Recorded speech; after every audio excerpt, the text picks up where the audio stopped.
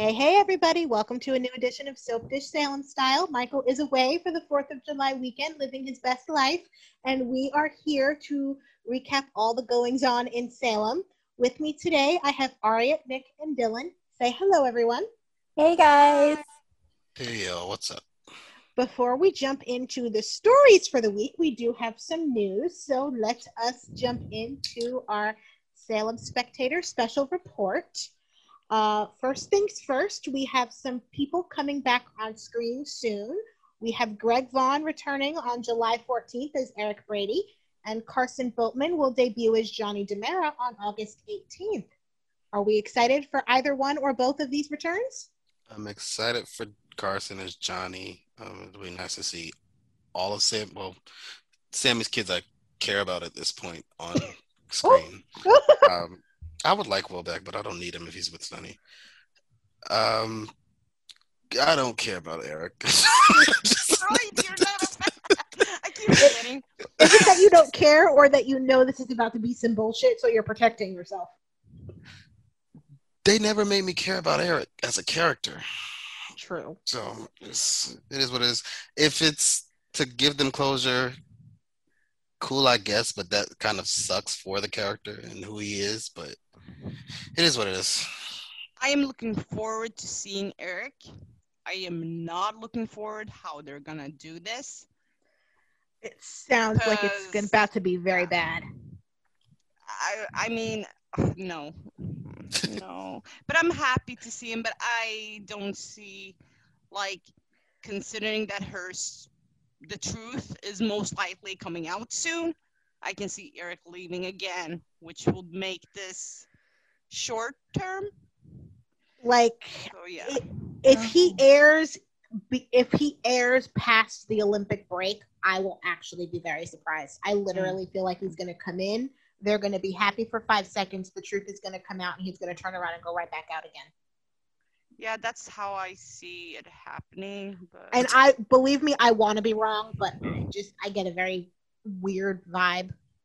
It's going to annoy me. It's really going to annoy me. Yeah. Because you abandoned your wife, dude. You don't really...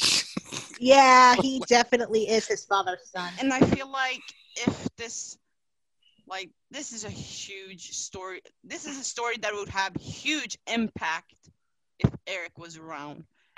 Yeah. And I don't think he's staying that long, so I don't know what kind of impact it would have without Eric on screen. And honestly, I don't even think this was necessary to even give them a closure. Like, they honestly, at this point, if they are literally bringing him back to close the door this way, like we think, they honestly should have just killed him off screen. I don't know if plane they're crash. gonna have him divorced. I don't think that will happen. I more so think he will find out the truth and be like, "Yeah, I'm out." Yeah, he gonna again, but he's gonna follow in his father's footsteps, and I hate that. Yeah, I do not see a happy outcome for this story because Nicole is still currently on campus, and she's not, as we know, going anywhere. Yeah. It sucks for Eric Cole fans, man. It sucks. Like, first we get that raggedy. It was raggedy, okay? They just that raggedy thrown together wedding, which now you're gonna get a thrown together anniversary party, right? And like they better have taken pictures. Same.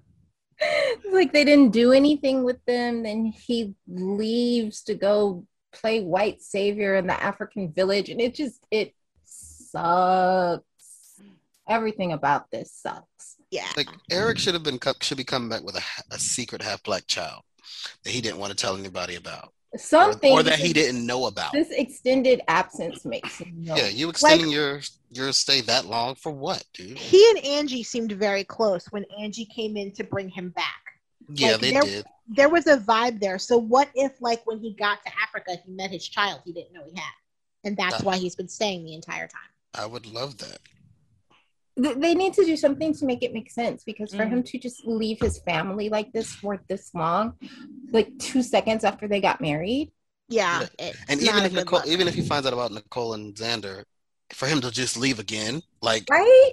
You got Holly, you have your sister, you have your nephew. I mean, your nephew's gonna be there, your niece is there, your great nephew, like his entire family. His entire family's there. His father's there. There's no reason for him not to be in Salem.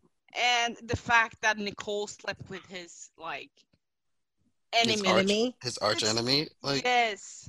Oh my god, this is not gonna end well. Sorry, Nick.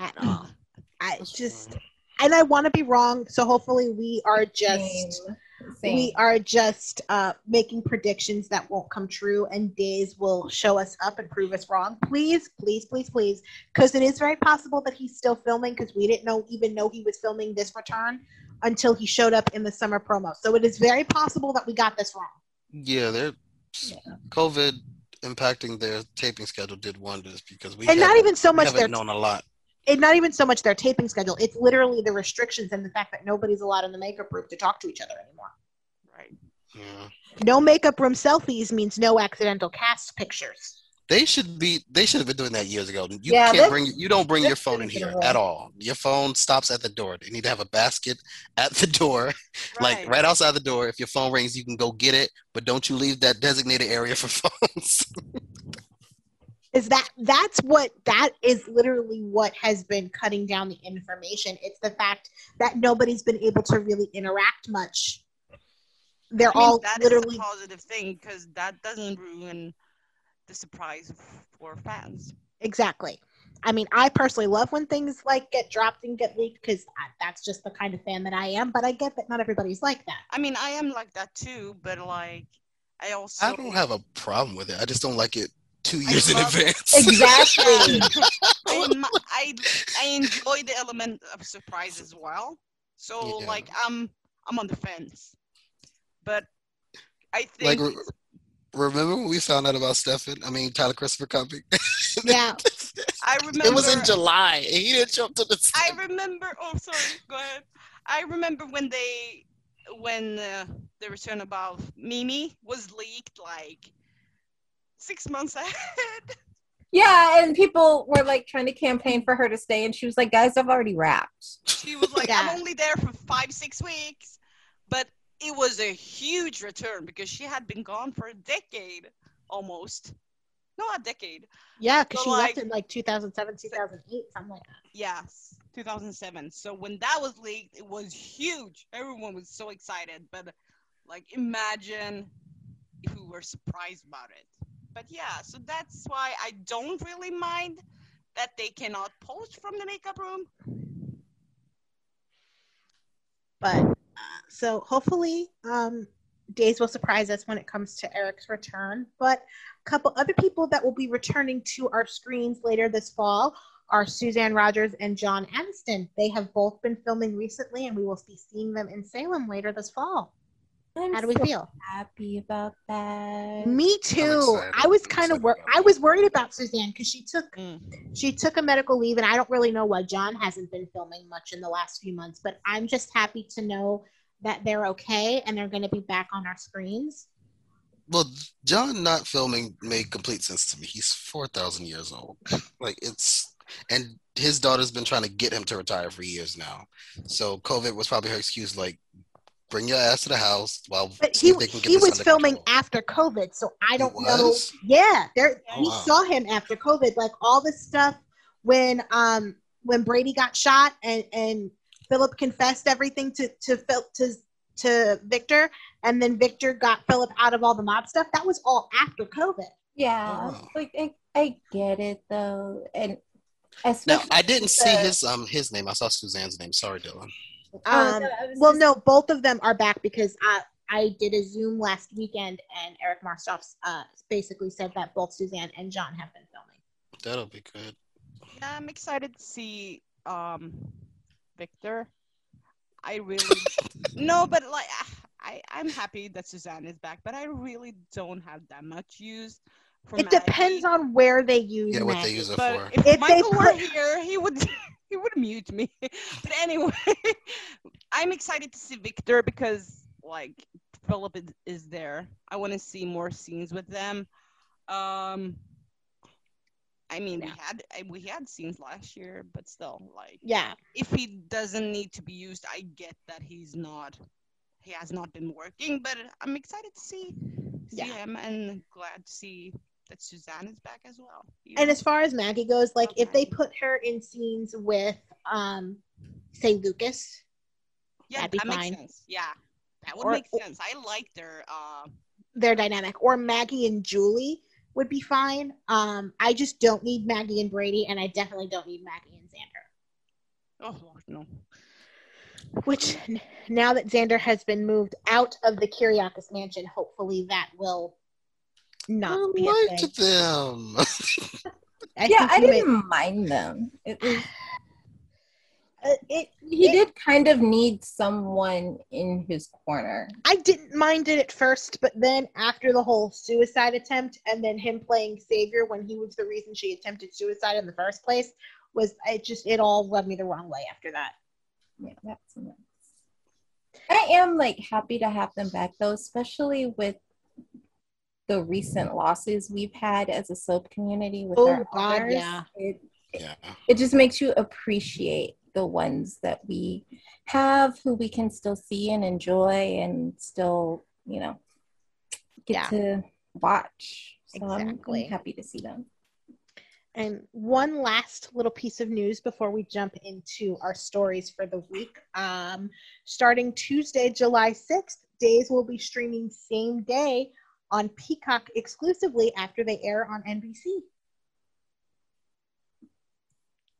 And that's the free tier, right? Yeah, and it's going to drop the same day after 8 p.m. on the free tier. Like, if you pay for it, you get it same day now, but free tier has always been, you'll get it the next day. Now everybody's going to get it same day at after 8 p.m. every night.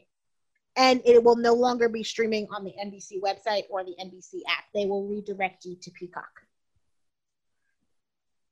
At least they'll redirect. Yeah, at least for now. You don't need all these little people trying to figure out where the hell Days went.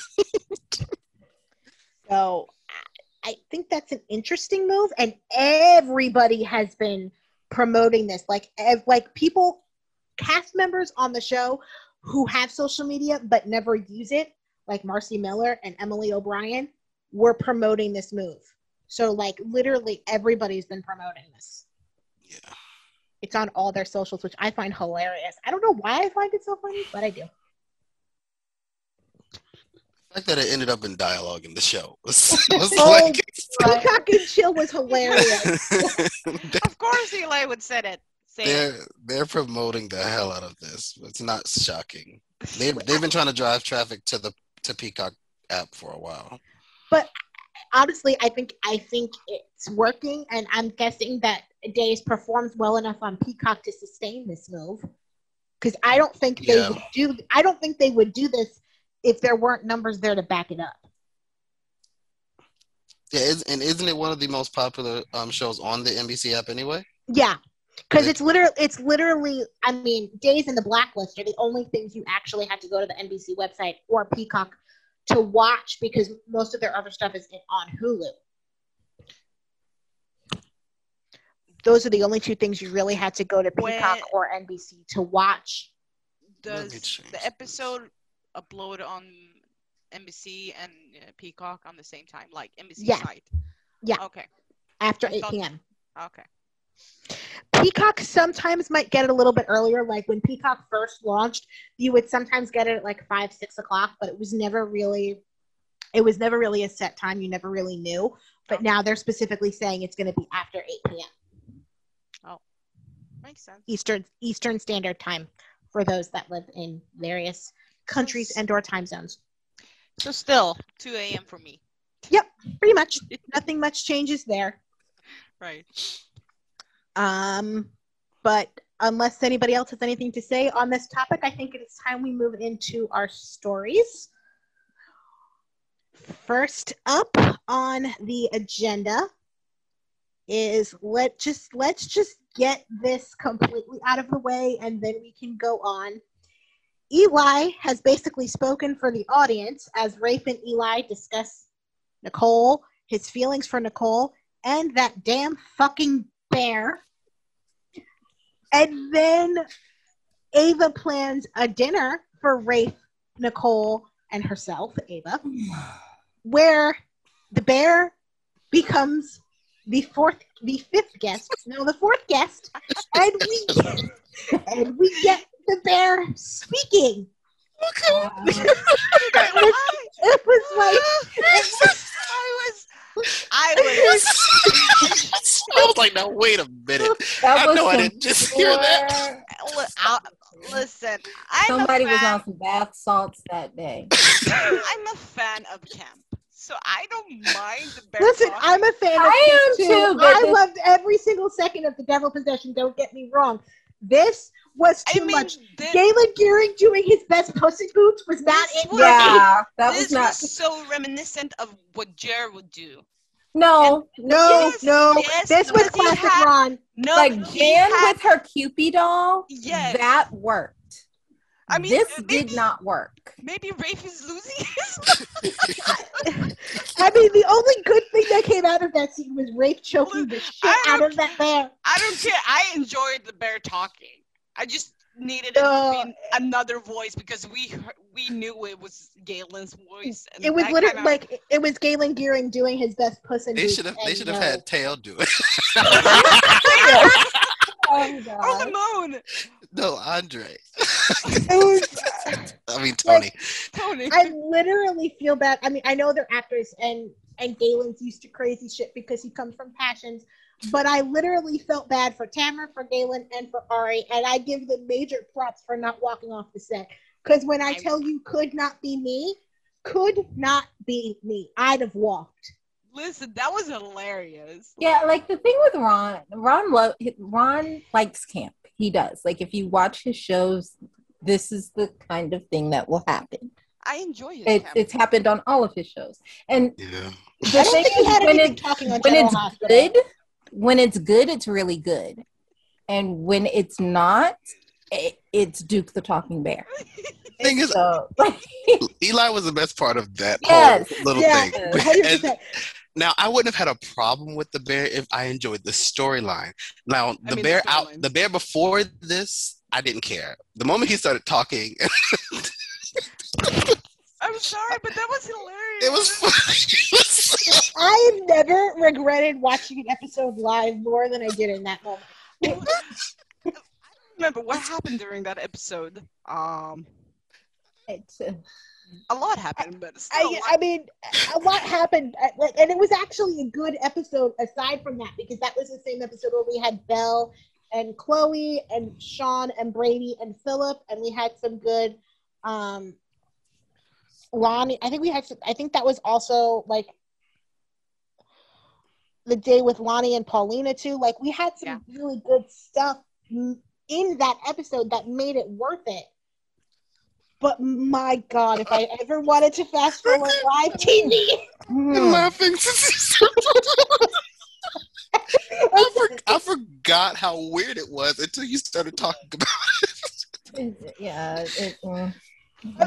I feel differently because I was enjoying. I think you're literally the only person on right. I enjoyed it too. I'm not gonna lie. I enjoyed it. I was thoroughly entertained because I wasn't entertained by the story before. I'm gonna be honest. If you make me laugh, I'm okay. Thank you. If you're gonna do a terrible story like this, at least there's something like Duke the Bear entertaining me. So if Duke the Bear keeps talking, maybe I need him to get evil. I want him to start dragging Rafe. Fuck out of Rafe. Start dragging him. And I can see that. I think I was just so sick of Duke the Bear because they were literally treating it like their child. They should have to start speaking in Spanish. They should have to start yelling at this. I don't want to hear y'all say nothing about Thomas and that mannequin on both. But this is, I mean, come on. I don't want to test it. Nope. Y'all. Nope. I don't want to hear it. And this is exactly why we are discussing this storyline first, so we can get all the giggles and crazy out of the way. That was good. No, I was all like over the bear. Remember when I said, if that bear doesn't come alive, I don't want it. This is not what you meant. You wanted the bear to kill him.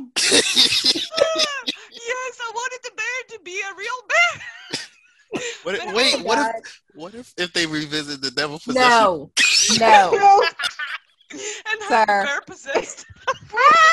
It goes into the bear. Listen, we did see the devil possess a hospital machine, so it is possible. Oh, Okay, but anyway, so I got half of my wish. I was laughing hardcore when Eli was. Oh God, Eli was my favorite person. You're like, you're having dreams about the bear? You're like, no, the bear. When he was imitating Rafe. Yes, his facial expressions were hilarious. I know. Like, Oh my God, I loved Lamone's, Eli's and Lamone's reaction to all things Salem. Literally my favorite. His face thing ever. is so. He don't be saying a word, but his face is so loud. I love it. Yes, but oh my God, Rafe acted like a little baby or a little kid when Eli was about to snatch the bear out of his hand. No, when Like, you no, like sometimes you get the bear and sometimes the bear gets your ass. He was like that. Rafe was like, that's not a saying. He was like, I say it. I wonder if that is something Lamone threw in. I feel like that was something Lamone threw in. But my favorite part of it was like he's like, you should hear yourself talk, and like he mentioned all the things like Rafe mentioning Nicole's favorite like food, favorite color, this, that, and third. And I'm like, thank God we didn't actually hear any of these conversations. But it seems like they got the message that they may have gone a little bit overboard with it, so they're going to acknowledge it. I mean, thank you for that. And Ava too was side-eyeing. I mean, Eli, too. I could see Eli like pointing it out because Eli is straightforward. So Yeah. And even those scenes even Ava too side-eyed it a little bit, like, all right, like I don't fully get it, but do you, I guess. Yeah. Because like the more he speaks on the bear and the fact that he shares custody of said bear with Nicole, the more ridiculous he sounds. He's a man in his 50s, He's 40s? at least pushing 50. Yeah. Pushing 50, and he's sharing custody of a stuffed animal with another grown adult, and there is no child with which they can blame this on. Yeah, it would be different. Like they had a kid together, the baby died, and that bear is a placeholder for the baby, but that's not the case. It's just weird. Just weird, yeah. Yeah. Anyway. And I just wanted to get this out of the way because I knew we were going to devolve into a fit of giggles. And we're going to segue into our next Eli story. He is planning a surprise party for Lonnie, but somehow keeps being surprised by Chanel's presence in his house and keeps walking around naked. Invest in some clothes for the love of God.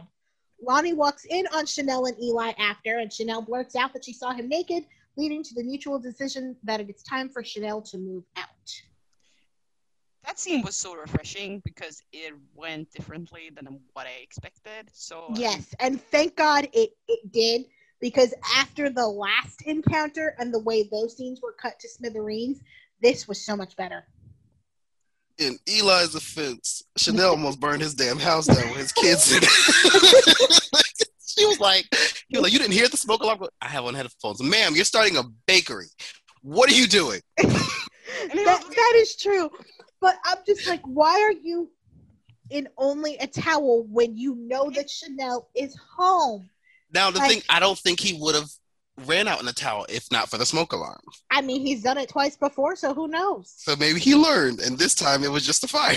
I wonder if Eli walks around naked when no one is home. That's my thing. I bet he does. I bet he is one of those dudes. He probably does, because Paulina mentioned it too. And I completely forgot that Paulina saw him shirtless, like her second or third day in Salem. I completely forgot. Yeah, she did. And she brought it up at the party. She was like, but it was only from the waist up. I mean, the waist up. He had on underwear. I love it. Lonnie was like, yeah, but what was it? And for once, Lonnie didn't even have to say anything. All she had to do was look at Eli. Yeah, she looked at him. She said, keep your damn towel on. Yeah. She shot him that look, and that look said everything. I appreciate when, like, she was like, Chanel, I love you, but, like, I feel like it's time. And Chanel was like, yeah, no, I appreciate what you've done, but it's getting crowded. And, like, she understood. They came to a mutual decision, like you said, and I appreciate it. the way that went. What else? I I like that Lonnie was like, yeah, you burned down the house? Oh no, not burn down, but you burn something. Eli does it all the time. She wasn't like. I kind of wish that Chanel did not word vomit that she saw Eli naked. Like I appreciate I appreciate the coming forward, but girl. I don't think she came forward for. I think she was trying to cover for what was actually going on. The fact that she was cooking a cake for the surprise party. Oh, I didn't even think of that. Yeah, I think that's why she blurted it out. When Lonnie went in to check on the twins, I think Eli was like, phew. Like he's trying to avoid her finding out. Yeah, so I think Chanel did that to cover, and and it made sense to me. Those scenes were actually really enjoyable. So yeah, they were good. Yeah. They were good, and then Chanel went over to Paulina's right after this, and Chanel and Paulina had some really good scenes, and then Paulina and Abe had some really good scenes earlier in the week too. Like, I'm really liking Paulina and Abe together. What are you guys thinking? I like them too. Their kissing's not as bad as it was the first week either. Like, I think they're getting more comfortable with each other. Yeah, it's more natural and less awkward, because we also haven't seen the man kiss anyone in like 10 years. Because we barely saw him kissing Valerie. I enjoyed them. I never wanted to see that. And Paulina, she's just so wonderful. Like, so fun to watch. And I loved Chanel's reaction to Paulina and Abe. Yeah. And I didn't know you had company. Now, Abe and Paulina's discussion, was that this week in regards to like her trying to process the fact that Chanel was bi, or was that last week? It was this week when she mentioned that she had a dream about a woman. Right, she had a dream about a woman, which I thought was kind of interesting. And then, like, she's like, "How would you feel if Theo told you that he liked both?" And I thought, and when she said that, I was like, I would not be opposed to seeing that being explored with Theo. I think that'd be kind of fun. I would not mind it at all. Like, that could be interesting. I don't know, we haven't mentioned it yet. I like the scenes with Chanel and Allie at the Horton Town Square. They were really short. Yeah, I forgot to add that into the outline. So thank you for bringing that up. Those were really good. Like them actually like looking at their at the bakery. Bakery. That was so cute. They were standing like arms around each other and looking at it. They were so cute. The way I am praying that new Chanel and Allie have chemistry and like right. Oh please, because like this version of Chanel and Allie have chemistry in spades. I just need it. Her. I know. Last episode with her is on Monday. I'm so sad. Yeah, I'm bummed because Precious has great charisma and she lights up the screen. It's gonna be sad to lose her on the show, but I'm also curious to see how Raven takes on the role. Yeah, and then let's segue into the party. Well, actually, before we get to the party. Lonnie and Paulina had an interesting conversation. After Lonnie saw Eli and they made their plans for their anniversary, which I found it hilarious that Eli tried to play like he forgot. Yeah. Meanwhile, he's literally planning the party with the entire family. So, like, and I remember some people on Twitter when they saw the spoiler about them Eli and Chanel keeping a secret from Lonnie, like they were preemptively dragging Eli. It's nice to see that like he was planning the party with literally everybody and not just Chanel. Yeah. I felt like he would be planning with one family member. I wasn't sure who though, but it was literally a family affair because it was literally Abe, Paulina. Yeah, we'll get to that part later. I'm gonna mention it, but I like those. Eli's reaction. Yeah, And we also got nice Abe and Marlena scenes too. I loved those. Oh, Yeah. so good. Friendship. Okay, what was Marlena's excuse for not coming to the party? She's working. John and Brady are taking Rachel to the fireworks, so that's why he can't make it. And Damn, then she got pulled. She pulled the 4th of July shift because the hospital requires that at least one staff psychologist work the holidays just in case. And she pulled the 4th of July.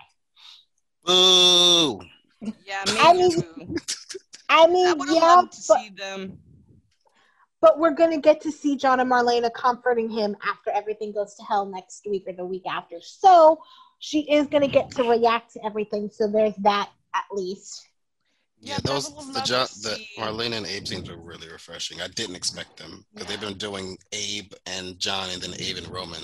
They hadn't circled around to Marlena yet, but I like that they finally did. And Deidre had so much fun in those scenes. Like, you can tell that she loves working with James and that, like, she literally missed it because she was beaming in all of the scenes. I've loved their dynamic since. Like, it's been so good. And I know you're doing a classic Days binge, Ariette. When you get to the mid 80s, there's a lot of good Abe Marlena stuff. You're gonna love it. It's so good. I'm almost there, just a few years. Yeah, but those scenes were really refreshing. I always enjoy watching Abe with John and Marlena. So seeing that, it was heartwarming. Yeah, and then that was also juxtaposed against the Lonnie Paulina scene because Paulina's secrets are unraveling fast and she can't keep track of all of her lies. Speaking of secrets, I like that Lonnie mentioned what could happen if you keep secrets, because she mentioned that she kept something from Eli and it almost hurt him, and like that was a nice beat that I didn't expect. So I like that. That showed growth, which was nice. Yeah. And I like the fact that she brought it up to Abe, too. Yeah, they were putting the clues together, like starting to sense that something was off. But yeah. Also, Abe accidentally ruining his surprise just before the party. Lord, all that hard work. That was just something I was going to mention. Abe got a big ass mouth. Like, just shut up, sir. You couldn't hold water. Abe is the family member you don't tell about the surprise party. You don't tell them either. You just Eli should have just said, put her in a dress and meet me at the damn restaurant. Yeah. Don't say nothing else. But Lonnie is a good actress. Look at her surprise. Yeah, and then when she saw Theo, like, that was the genuine surprise. You could tell because she didn't know he was going to be there.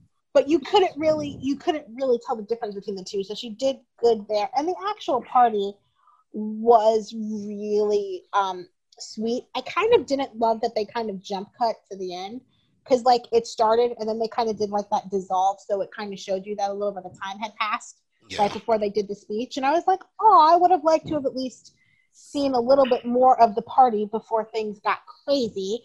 Now, what do we think of her actual secret that Paulina is going to demolish the Horton Town Square and create Price Town? Listen, I may get dragged for this, but the way I cackled when that plaque hit the ground, I was like, oh no. I mean, I was like, damn, but I wasn't ready. I did not expect that. I know, and people were pissed on Twitter. I mean, come on. Tom and Alice had already passed when the Horton Town Squares was even considered a thing, so people need to shut it. Yeah, they're like Ron was being disgraceful to the history, and I'm like, no, he wasn't. You're not supposed to root for this. You're supposed to be horrified. Like I said, Tom and Alice weren't even around, so I don't think, even if they were, they would be like, oh, okay. I mean, no, they wouldn't. No, they would not be okay. They would not be like, oh, okay. But Tom and Alice aren't even around. So no, I know Tom and Alice aren't even around, but I'm just saying, Tom and Alice would not be okay. No, with they what would not be doing. okay, but still, like, Alice would be in the thick of things trying to protest and stop this and getting herself arrested. That is what Alice would be doing. With that plaque, I cackled. I was like, oh my god. And the fact that they fell face first. Right? It's like, damn. Okay. We are going here. We all in. I didn't expect that, so I liked that it was dramatic. Like, this is a story that is actually something happening to, like, in my opinion. There's like, because this is his family legacy that's being disgraced. It's also Abe's friends. Like, he's been Abe's friends, Abe's reputation, because none of this would be happening if he didn't adjust the zoning. They brought that up too. Like, he got you. Lonnie brought it up to Pauline. He helped you change the zoning laws to get this pushed through. So, which is also weird to me because, like, I don't understand how they got all the way to demo without her having to show anyone her plans. Yeah, that's not how that works. It sounded like she rushed it because they weren't supposed to be doing it yet. It sounds like someone is pressuring her. But she still would have. Is she showing them fake plans? She still would have had. Yeah, but even now, see, that's fraud. So. Now here's the question. Like it just I don't. Why is she doing this? Like, why are you building Pricetown in Salem? Because it doesn't seem like Pricetown exists anywhere else. At least not from my based on Chanel's like it's not a franchise she wants to expand. Right. So this is deciding to do it here. That she's starting in Salem and she's destroying the town square to do it. Now, I know that she did not know the legacy of the town square when she came up with this plan. But my question is, and my question always is this when it comes to new people, why are you doing the things you're doing in Salem? Like, I'm waiting to see who our partner is. Yeah. I wonder if it's Passion's guy. I'm still torn on if it might be EJ, but I also think it could be Passion's guy.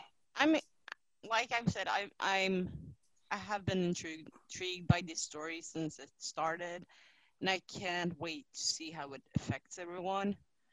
I look forward to Monday. I enjoyed the party.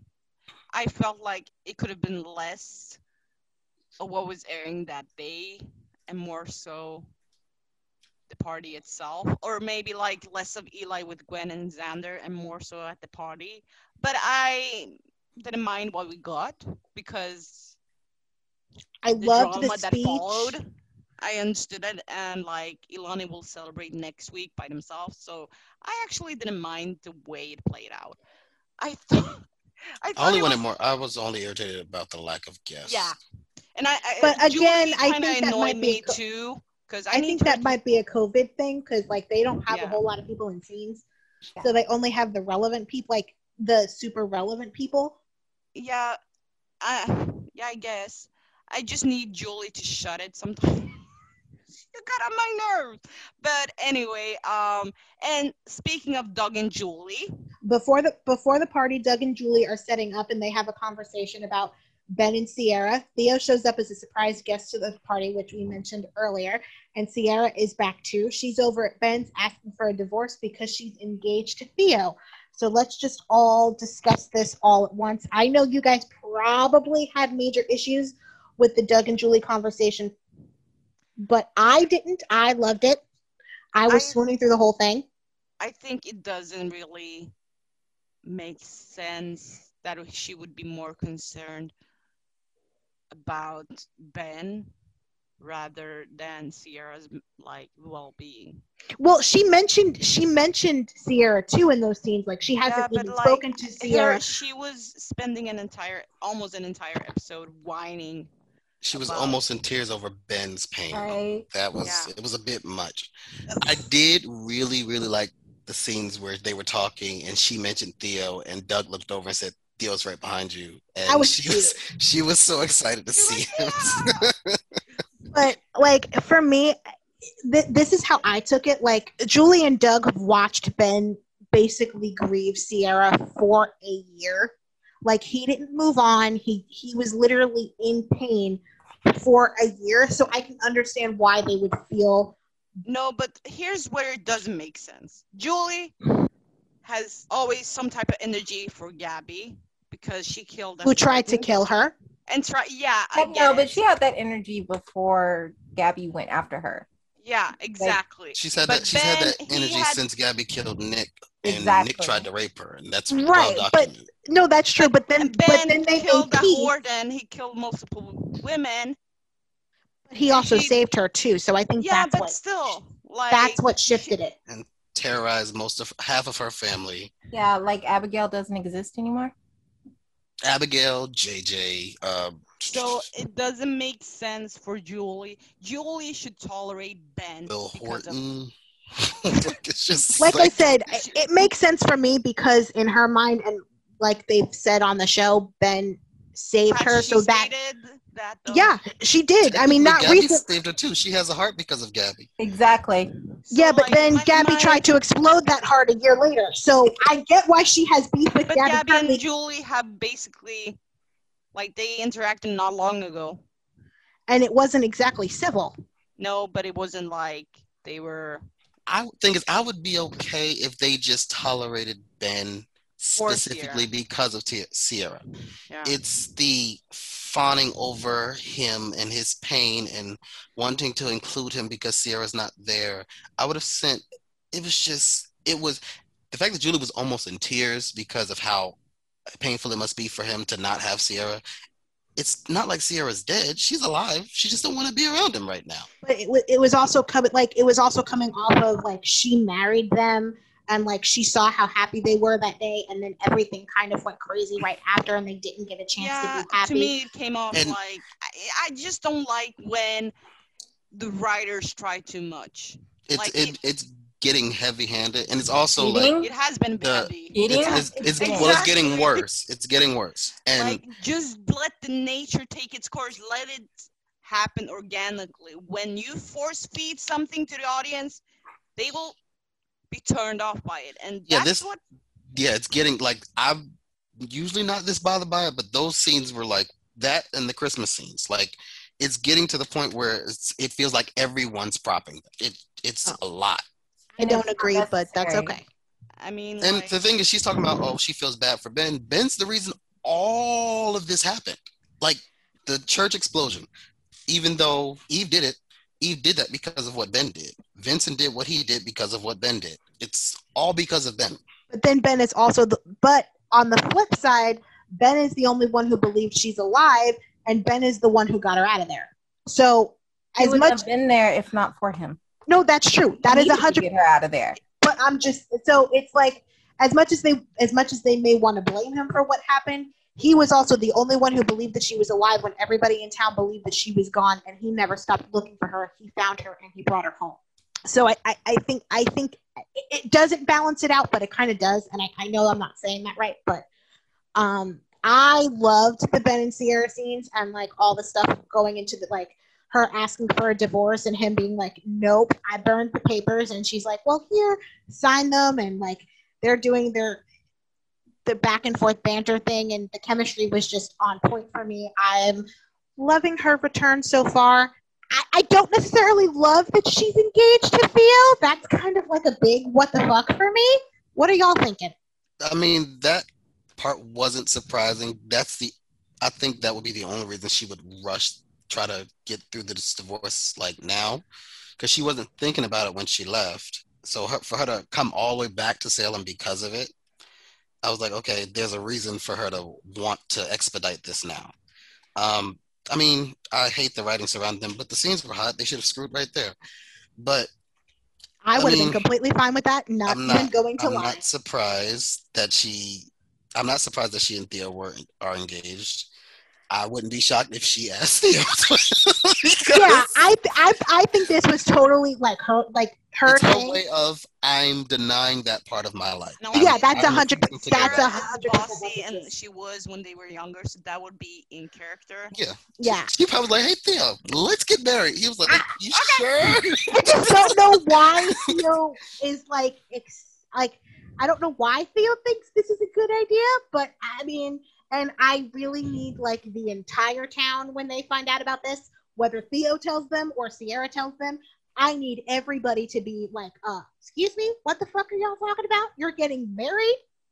Well, I think he was gonna tell Doug and Julie until the party was interrupted. He's gonna tell them on Monday, and then she's gonna tell Sean and Claire on Friday. Then he's gonna tell Chad. Like, when people find out about this, I don't need them to be all yay. I need them Chad's to be gonna be excited. That would make sense. I need everybody to be like, what the fuck? And even though Chad doesn't like Ben, he's probably going to be worried about Theo getting hurt. Yeah, I still feel like this is a rushed move. Even if you take her being married to somebody else out of this, she's been out of town a month, according to dialogue.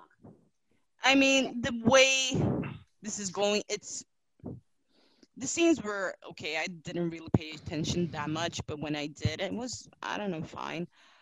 But it is stupid as hell the way this is going to, like, having them not Ben and Theo, Sierra and Theo engaged is really dumb because it's so dumb, so rushed. They have jumped over a lot of beats. For Sin. This is not going in a good way. So I'm just waiting for Theo and Claire to get the fuck out of that story because this is terrible. I mean, I literally do not care. I don't care. And I don't care primarily because I already know where this story ends. And that makes me not care even more. And I just want Theo out of their orbit and involved in Carver, Price, Grant, DeMiro stuff where he should be. And I'm also really fucking bitter at this point. I'm not going to lie, because it just truly sucks that Ron has so thoroughly ruined Theo and Sierra for me. And I don't say that as a shipper because I'm not someone who was like shipping them romantically. I was always like open to the possibility of maybe them getting together somewhere down the line if timing was right or whatever, but it was never like a ship I was sailing on. But I loved their friendship. I did too. I loved it. And we got to see them as kids. We got to see them stick together through thick and thin and heartache and loss and challenges and struggles. And it was just such a special thing and such a rare thing to see on a soap. And for him to just shit all over it for no reason. I'm bitter and I hate it. Like nothing he has done seems to have led somewhere. It is pointless. It was unnecessary. The entire year, the stories they have written for this pairing, like, it has made no sense. They should have skipped the amnesia, had the PTSD, have Sierra torn. Is where it went left for me, because like every story up to that point I was fine with the way that the way that they've used Theo in this story, the way that they've used Theo and Sierra's friendship in this story, the way that they've used Claire in this story is so disrespectful to everything and everyone around it, and it's unnecessary. It never needed to be told. Sin had enough angst and enough drama surrounding them to drive a story without all the rest of this. And even if Ron wanted to do the amnesia thing because he was fascinated with the idea of she wakes up married to a serial killer, has no idea how she got there, and is fascinated by wanting to tell that side of the story. Okay, fine. And not a choice I would make, but okay, fine. Inserting Theo into this the way they did was not necessary. What they could have and should have done is have Theo be the supportive friend, but saying we cannot do anything romantically unless and until you deal with your past. Because I can see that you're running. I know you better than you know yourself, and I can see that you're running away from what scares you. And I will be here to help you, but we cannot run. I actually think they should have had her have PTSD or... Yeah, no, I completely agree with you. But like, have her torn instead of like this amnesia story and like throwing Theo under the bus, throwing Claire on the bus to prop Sin. It was not needed.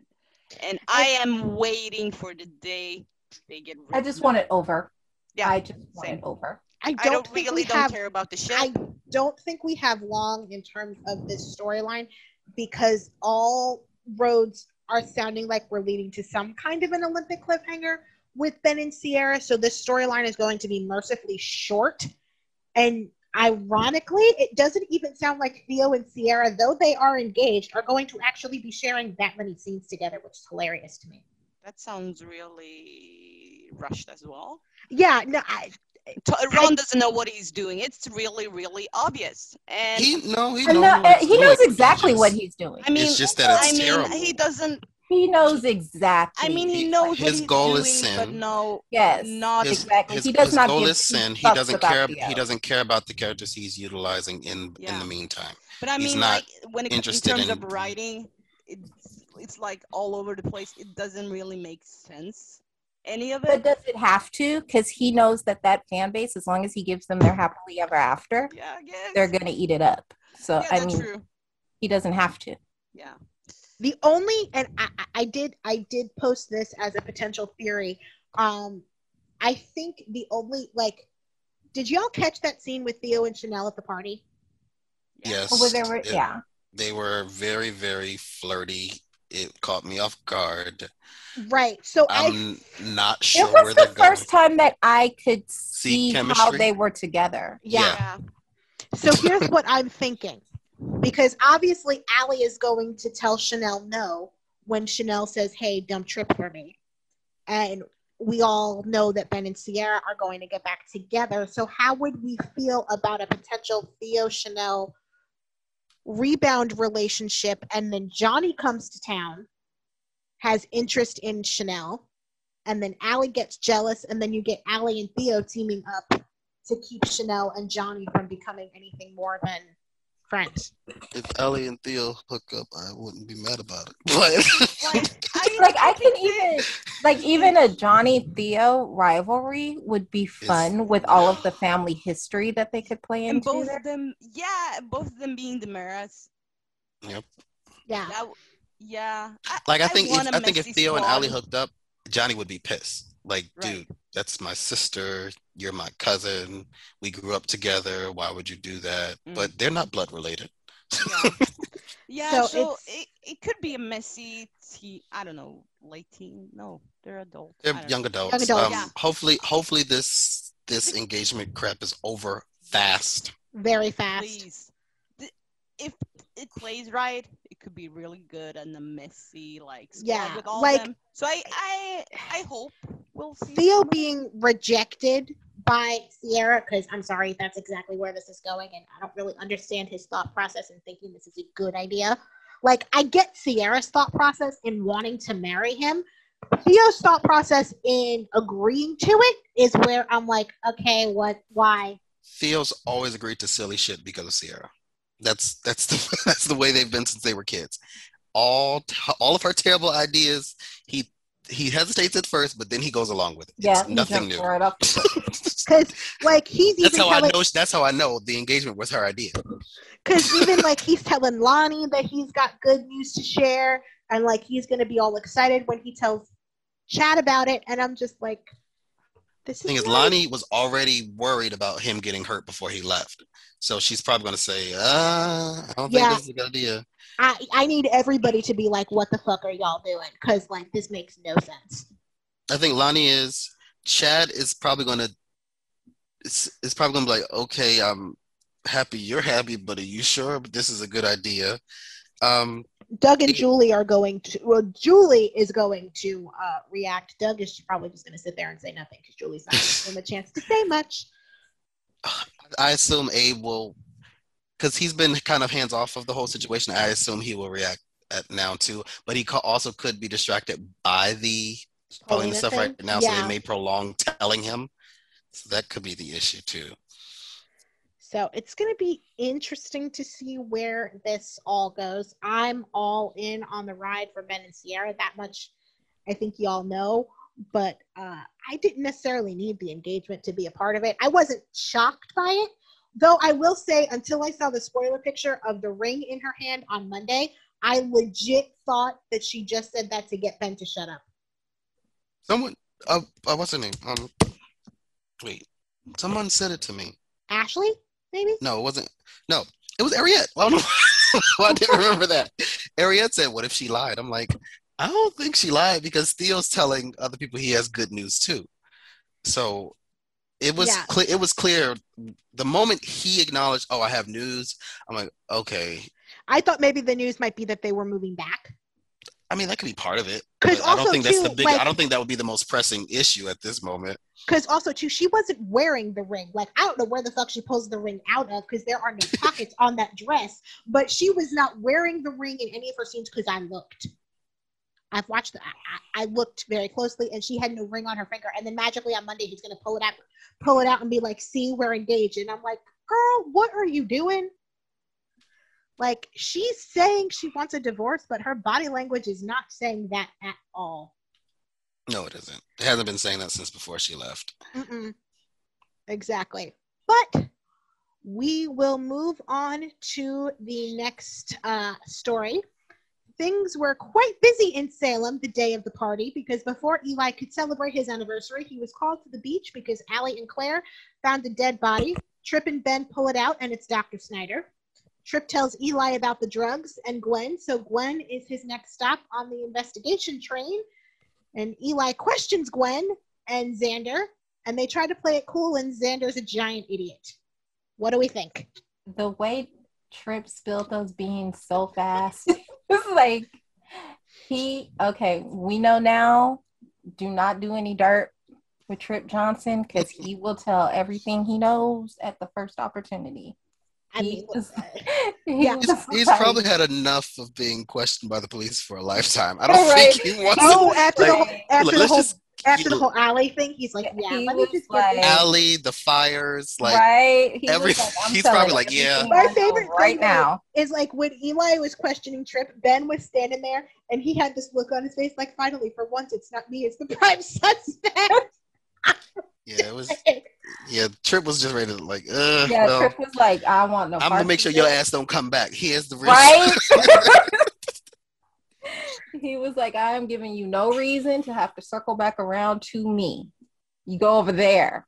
Go look over there. And it's weird, but I feel like Gwen and Xander were both of them seemed dodgy. When Eli Gwen was covering it better. I think she was trying to Gwen was doing the thing where you try to act normal and it's not coming off as normal. And Xander was just. I don't think Xander was trying. Xander wasn't really trying. Xander literally had a neon sign above his head that says, "I'm a suspect." Right. When they realized that Julie was the only other person that saw it, and she was like, you want to kill her? He was like, no, don't kill her. She was like, oh, okay. And then my other thing too is when Eli left and like Gwen starts dragging him for being so stupid. Yeah. I mean, he really was quite dumb. He didn't have that much time to get rid of a body. No, he didn't. But also, too, why? Like, this whole thing, I don't even understand why they hid the body. Like, I know they explained it, but I feel like the whole cover-up just created more problems than itself. It did, because why are you covering up a body if he died of a heart attack? Yeah, they could have just called 911. At the very least, if you're going to get him out of the house, at least sneak him back into the inn, get him a room, and then anonymously call 911 from there. And also, because all they really did now was create a situation where there has to be an investigation. Yeah. And I'm looking at this like, okay, now they're going to investigate him. Kayla's already got her suspicions. She's obviously going to say something. Now we're looking at the drug angle. If Gwen was delivering drugs for him, someone else knows that she was involved. Well, yeah, because who was she delivering the drugs to? Right. So now she looks suspicious. She looks suspicious. She looks like she's involved. And whoever she was delivering those drugs to is probably going to show up at some point. Right. That could be. I mean, they made a mountain out of a molehill. It wasn't that steep, y'all. Now, they really did not have to go here. Could the drug thing and the thing with Paulina be connected? I don't see. I'm thinking maybe that's who Passions Guy is playing. I'm thinking he was like Dr. Snyder's connection or partner or. I love that we don't know his name. It's just Right, Passions Guy. He can play Slimy well. He was great on GH. Yeah. So who was he on GH? Joe Scully Jr. Oh God, him? Yeah. Okay, So if he's a villain, it could work. I would prefer him over Michael Lowry. Yeah. Okay. I knew he looked familiar. I didn't know from where. Thank you, Nick. Yeah. So yeah, they haven't given a name. They haven't given him a first air date they haven't given yet. any details, which is why I think maybe he was the guy pulling Snyder's. Well, he started filming in at the end of May, which is going to put him on air like early fall, like September, October, because he made the announcement that he just booked on like May 24th. You think he's a recast of a character we know? I mean, maybe. I don't know. It's going to be interesting to see who exactly he is. Now, how did you guys feel about Gwen telling Xander what Snyder had on her?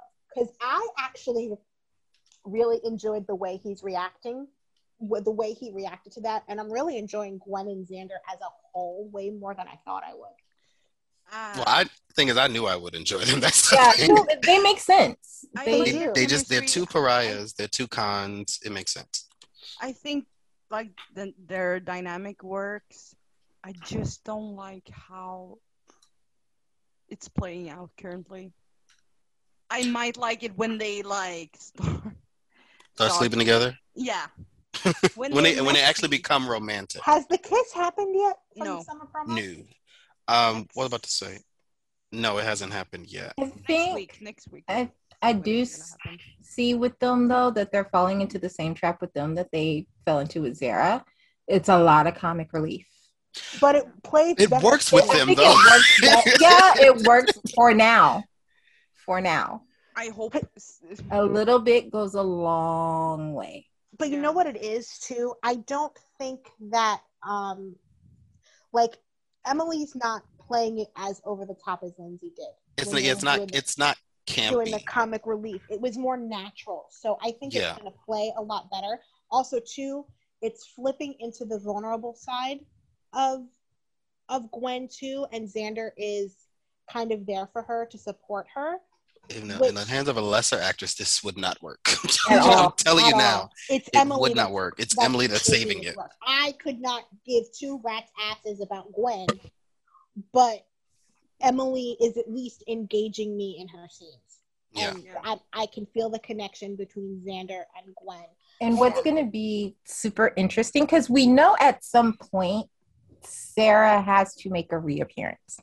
It does not make sense that no one has heard from her. No one has sought her out. Horton disappeared. But once Maggie comes back, I'm assuming that's why Maggie's back. That's when that story is going to kick off. Because the only person on the show who gave two craps about Sarah when she was there was Xander and Maggie. Because she didn't have any friends. She wasn't close with the rest of the family. It's so weird.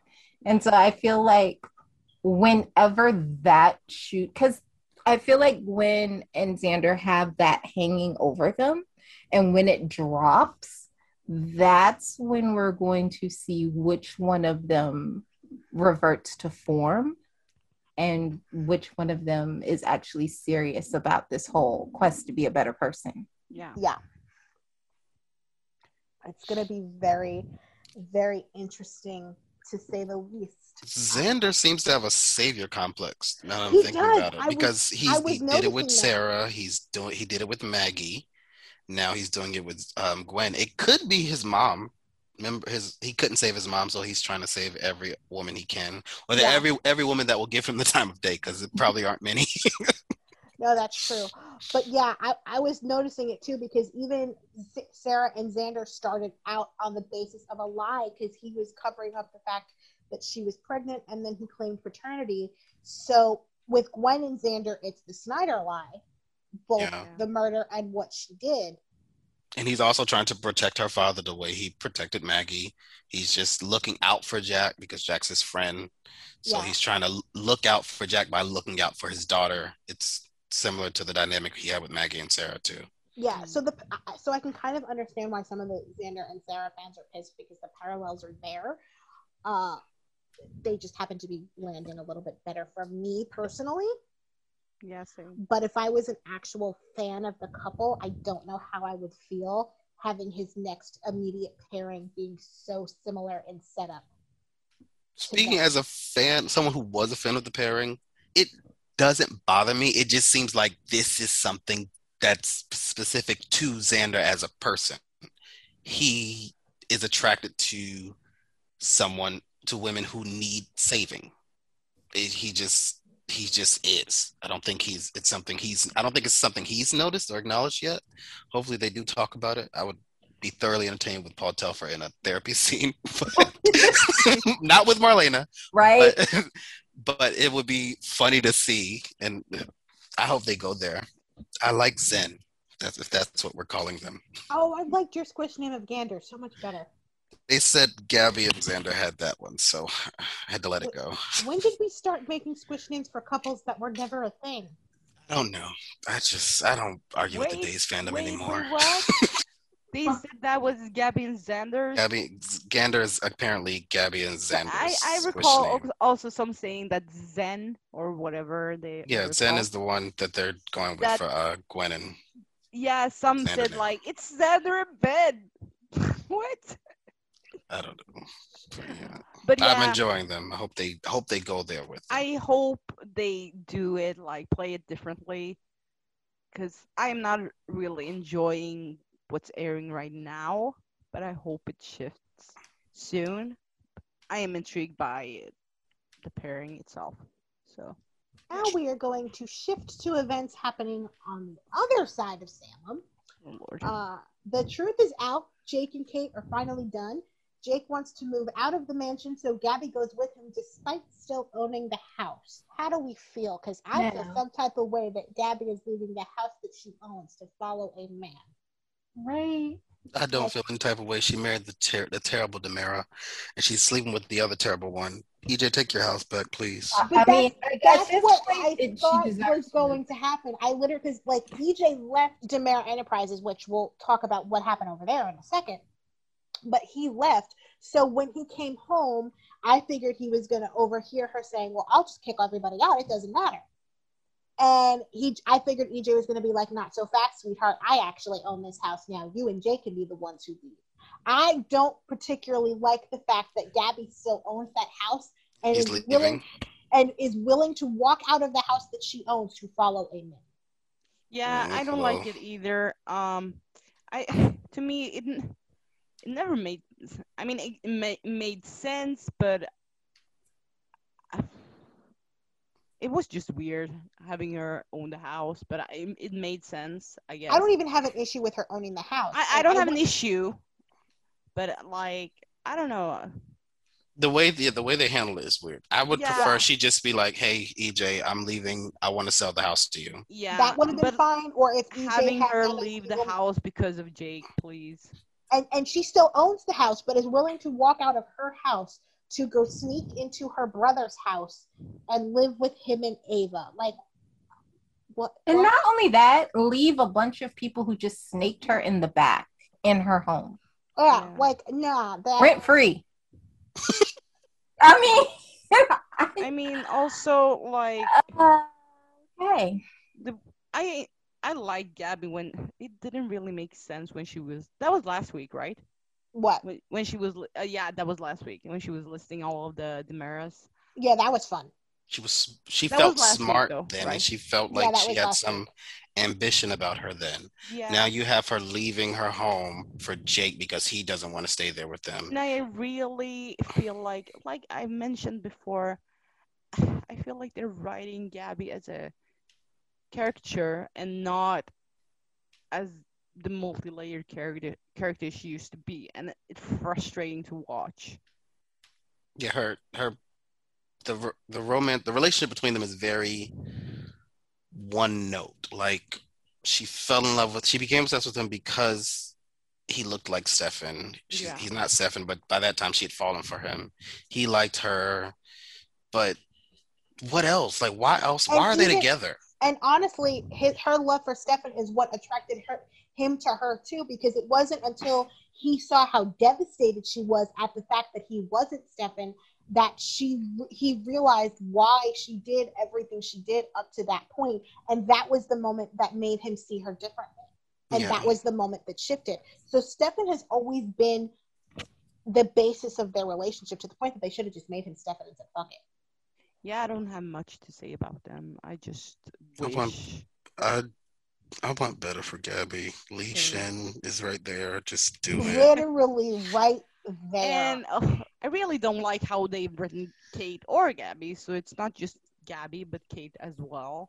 Oh God, the reveal was terrible. yeah. Awful. Like, she's sitting there being all high, and I wanted Gabby to slap the taste out of her mouth. Yeah. Listen, I've been looking for Kate to get bitch slapped for over a year after the whole Stephen O mess, and she didn't get bitch slapped then, and she's not getting bitch slapped now. Will somebody please slap this bitch in the face? I didn't enjoy her slapping Jake. You did or you didn't? I did. I wasn't expecting that. And I don't think Brandon was Like expecting him, her to so- go so hard either, because like Oh, when she landed that, he like went all the way back. I was like, yes, that's the only thing I thought was good. But yeah, We can transition to the good side of the Demera story. EJ and Chad are co-CEOs but can't stop fighting, and it's hilarious. EJ's return has made me care about this company. I am loving Chad versus EJ, and it looks like Kate is keeping her job at Demera, and I'm suddenly finding myself enjoying Kate and Chad scenes, and I don't know when that happened or why that's a thing, but here we are. What do you guys think? I feel like Dan's EJ is exactly what the Demira family has needed. Absolutely. And I also feel like the rivalry between Chad and EJ makes so much more sense and feels so much more organic than that forced mess between Chad and Jake. Yeah. Yeah, because Chad and EJ have had this for years. I mean, Billy Flynn's first scene was literally punching EJ. didn't he And wasn't it over point a Abigail? gun? Mm-hmm. Didn't he point a gun at him? That was... no, I don't think he pointed a gun at him. Okay, maybe I'm misremembering. Yeah, but I remember punching I know him. Chad took a bullet for him. That was how Casey's Chad left. Oh. Yeah, but it made sense because of their dynamic, and I think Dan as EJ, like, I'm enjoying him. I think he works well with the Demeras. Those scenes were really good, and I'm not the one who enjoys the business stories, especially this one especially this business story, because that doesn't even make sense if we're gonna be real. But I actually enjoyed this week. Maybe it's because of the dynamic between them all.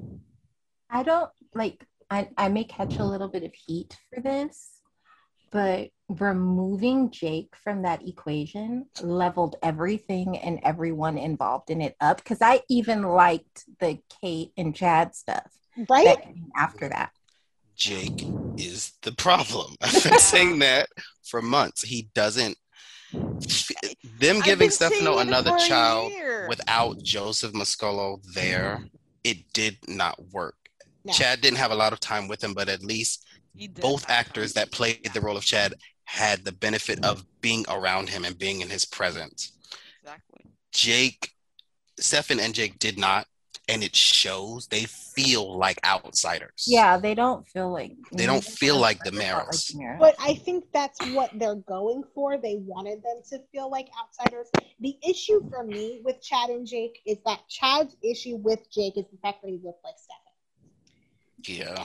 And which I get, but when the person Stefan attacked, being Abigail, is actually okay and being civil to the man, you have no room to stand. If part about it is they had chemistry too. Good Lord. I know. Ugh, I know. But like, if Abigail is fine with Jake, then Chad has no reason to be pissed at him. Chad should be following his wife's lead on that.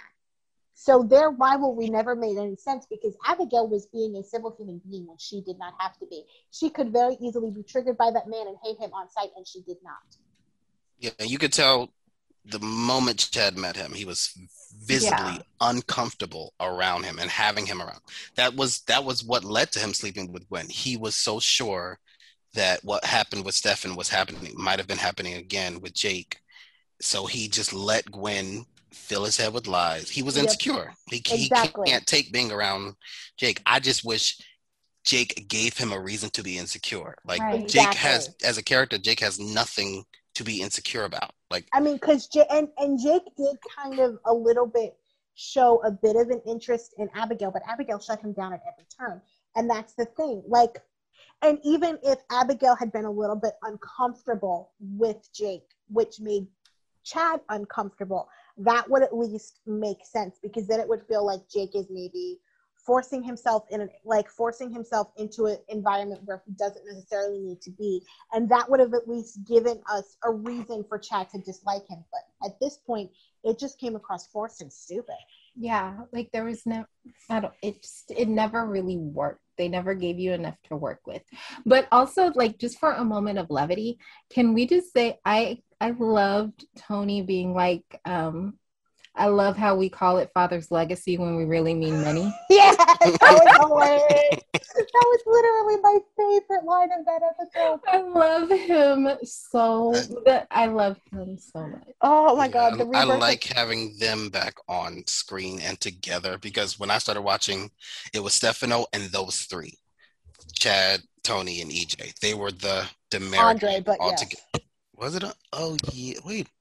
Which one? Tony was dead. Tony was yeah, Tony was dead. Chad, Tony, and Theo Pangles, whatever character he was playing at the time. But it's nice to have them there, since we don't have Joe. It's nice to have them there because they remind you of what. And the thing is, I don't even dislike Kate in their orbit right now, because it works with her there too. Which I told you, it is weird. They removed Jake from that equation, and everything started to click. Jake is literally. I think they removed Jake and Gabby from the equation. Jake is a more tolerable version of this show's Peter August. No, because Dylan and I were talking before we started recording about how removing Peter off of General Hospital made the entire show that much better. Removing Jake from this orbit has improved the story tenfold. It's the same thing. Okay, I can give you that. Okay. I could see that. It's weird. And I like Brandon so much. Me too. So I want him to find somewhere he fits and start adding some layers to Jake and adding some complexities to him, and honestly making him a character that stands outside of Stefan's shadow. Honestly, right now he's not.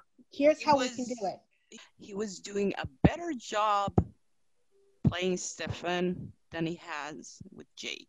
And like, at least for the last week, it has been extremely frustrating to watch Jake because of the acting choices, and I'm not getting why he is doing it, because Brandon is a really good actor. So, but yeah, I'm gonna mention it more during my good, bad, and ugly. But there's a way to salvage this. Remove him from the Demera orbit completely. Have, let's say, either the drug story with Snyder or even Paulina's thing be tied into the mob story that brought Jake to town last year. And give us more layers about Jake's history and Jake's path through that. I thought you were going to say undemera him. I mean, I'd be fine with that too, but I don't really see how they could do that, considering they made him Stefan's twin. Undemera them both. It's yeah, because honestly, nothing would be lost. Yeah, the thing is, we wouldn't. Cause it's not like, because Stefano's not there. No one would care if they weren't Damaris. So I mean, he would still have that tie to Stefan, even if he wasn't like if he was undemarried. So I kind of make someone Yeah, else like evil his they father. could just be Alamains. yeah. It's fine. I kind of would prefer it for Jake because nothing they have written for him within. I would actually love it if he kind of became the head of his own dynasty. Since the Damaras don't want him, he can say "fuck y'all," become Jake Alabane, and revamp the Alabane dynasty. That actually isn't a bad idea. Yeah, That could work. That could work. it could work. And Vivian in his ear, like poking at his sanity bag, trying to get him to go as crazy as she is, but him fighting it. Like we get periodic appearances from Linda Dano calling Jake from prison once she finds out that Jake has taken her name and like is starting to resurrect like the Alamein family name. That could work. Yeah. Oh God. Please let that be a thing. I mean, I know it's probably never gonna happen, but There's no need for him to be a Demara. That's Yeah. there's exactly. literally no need, especially now that you have a new EJ, you have Tony back, you have Chad there. You're gonna have Johnny, you're gonna have Theo. Kristen comes and goes. There's no need for a Jake/Stefan at all. yeah. But we are going to segue into our second to last story. Lucas and Sammy are bickering over Nicole and EJ. Allie sees them and can immediately tell that something's up. And can I just say, I love the three of them in scenes together. This is like only the second time that Allie has been in scenes with both of her parents at the same time. I do too. And it's literally my favorite thing because she has their number. Like 100%. When she said they have books on how to deal with babies, I didn't realize I would need books on how to deal with parents too. I mean, like, I love Allie with her parents. I hate that it's taken such a long time for another scene. But I'm gonna be honest. Aside from Lumi, I do not like the way the story is playing out. Well, this story has kind of just started, so I'm not ready to say that yet. I'm kind of enjoying it, and like, I mean, hasn't it been going on for a while? For Lumi, at least. Like, I thought it was playing. It was kind of weird with the Kristen thing and Kristen Susan thing, but when it started to shift, that was good. But now the way the story, this triangle is playing out, it doesn't hit the right beats, and it feels like the show's dynamic for Lumi is like in 2004 and not how they've been for the last decade. And Lumi hasn't been bickering and bantering like they used to back in the day. but they always did when they caught feelings. I really don't like how they're making it seem they're not getting along because they have. They have, but because they've caught feelings and have acted on those feelings, things are getting complicated. Lucas is in his feelings because Lucas is not. Yeah, I'm not feeling it. I feel like they're trying to hit the right beats with having them there and having their based on their history, but it's not hitting right. What do you think, Dylan? I kind of get where Ariette is coming from, but yeah, I'm also with you. Whenever those two got romantic, this is what it was. Mm-hmm. Because there was always like a razor thin line between I want to kiss you and I want to kill you. With Lucas and that Sammy. I get the dynamic. I mean, but I don't get how like they were. It's kind of like with Chloe, which we will get into. Chloe and Broe, which we'll get into in just a minute. But it feels like kind of revisionist writing and the script writers not being on the same page. And it's frustrating to watch when you know the history and you know their dynamic and what has aired for the last like 1-2 decades. So but in the last decade they haven't really been romantic. They had a little thing in 2012 and they were fine. And right? And they were more mature then, yeah, but like when they catch feelings, this is what happened. Yes, This but isn't it's This just isn't not revisionist this. history. It is their history. It's not revisionist. It is their history. It I may wish- not be history you want to see, but it's not something that No, doesn't I exist. feel like they're not hitting the right beats with Lumi of how, I don't know, but it's just not playing as I hoped it would. I am enjoying them. I love them, but I wish they would have done it much better. I also think too, like things are starting to shift and we're starting to get into Sammy panic mode because we are gearing up to whatever is going to make Sammy leave town temporarily because Allison Sweeney did go to Canada to film a Hallmark movie. So that they've kind of got to start shifting it a little bit so that her exit makes sense. Do you think Lucas is going to be the one to tell EJ? Possibly given spoilers for a couple weeks from now, where because that happened, and I could see that being the reason for her leaving town. She's I feel like that he betrayed her trust. Yeah, I think Lucas and because Lucas and Philip are going to talk about how they can break up EJ and Sammy, which that's happening in a couple of weeks. So that's funny because Kate has some scheming ass kids. I'm happy they're doing that together. Love that because I'm wondering if messy, and I love seeing them interact. So I feel like the anniversary party is going to be for Eric and Nicole is going to be where a lot of drama unfolds. I feel like Nicole and Xander's secret is going to blow up, and I also feel like the Lumi secret is going to blow up at that party. Yeah, because too many people are finding out. Yeah. Because Jake and Gabby are going to find out next week. About what? Lucas and Sammy. Oh, okay. Yeah, it's coming. And then is it Kristen like trying to get in touch with EJ? Yep. Kristen's calling EJ to let him know about the letter. And then Sammy gets the letter, but not before Gabby and Jake read the letter. Which they give the letter back to her, but they still have the knowledge that was in the letter. So it's going to be interesting to see where this all goes. And we can kind of segue into Philip and Chloe and Brady because Brady plans on taking Chloe to Eric and Nicole's anniversary party, which could be why Philip and Lucas start talking and commiserating, and Philip wants to, but I'm guessing, bust up the connection between Brady and Chloe, and Lucas wants to destroy EJ and Sammy, so they decide to put their heads together. But this is what happened with Chloe this week.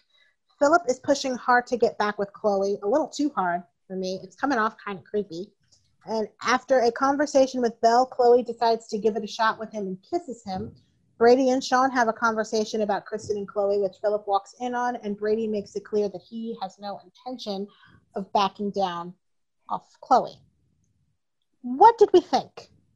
I'll go last because I have a lot to say. As the person who's seeing this for the first time, I think Brady's being Brady. He's not taking time to heal from what he just left, so he's trying to rush into something else. He even if he does still have feelings for Chloe, he's not thinking about her or him in this situation. He needs to slow down. Just take it, like breathe for a second, dude. Figure out what you're doing. Figure out what you're doing about your kids. Figure that out first. Even though I do prefer them, he needs to slow down because it's gonna backfire for him. I'm done. I loved the conversations between Chloe and Belle and Brady and Sean.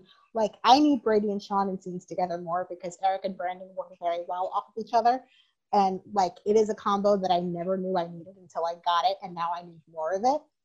But, like, and I also love that Sean just does not give a fuck about Philip. Like, that dynamic always makes me laugh. But I kind of like that Brady made his intentions clear, like that he's not going to back off of Chloe until Chloe tells him that she doesn't want him, because like he knows how Chloe feels. He's not going to back off unless Chloe tells him to. Yeah. Now, I enjoyed Belle and Chloe's conversation because I liked getting the point of view from Chloe, even if the point of view wasn't exactly 100% factually accurate. It was at least a point of view to at least make sense to why she suddenly made the choice that she made. But I also feel like she may end up because while she said she's going to pursue things with Philip, I got the impression that she's not necessarily wanting to be exclusive with Philip. So I'm wondering if we're going to be heading into where she's going to date them both. I don't know. Okay, for me, and I want to be wrong about this because, as I've said, I am a passenger on both of these ships. So whichever destination we arrive at, I'm going to be happy there. But I am feeling more and more like this is less of a triangle and more of an obstacle on the road to Broe. And for me, it played more like Chloe was finding a reason not to pursue things with Brady rather than she could not help herself from pursuing things with Philip because of her feelings for him. It felt more like she was running away from one man than running towards the other. Yeah. And the way Philip's acting, listen, these characters are who they are, and they have, they have the flaws that they have and the tendencies that they have. And the thing about Philip, I'm starting to get vibes because it's kind of screaming insecurity. And anyone who's been watching to her, though, it always did. Yeah. Anyone who has been watching knows that when Philip gets insecure, Philip acts out. That's when he gets deceitful. That's when he gets manipulative. That's when he gets controlling. That's when he gets clingy. That's when all of his worst tendencies come to the forefront. The same way Brady's being his usual rush from, one relationship to rebound man. Philip tends to try to manipulate the situation to get the outcome that he wants. And often that leads to him playing dirty. And I don't trust that they're not going to make Philip the bad guy in this situation. And I don't want to see that. I feel like Philip might play dirty in a business sense with Basic Black rather than with Chloe, because I don't think he's going to be able to manipulate Chloe because Chloe calls him on it at every turn, and I like that. And he said he's been blunt about it. Like, he said, if you don't want anything, I'm going to walk away.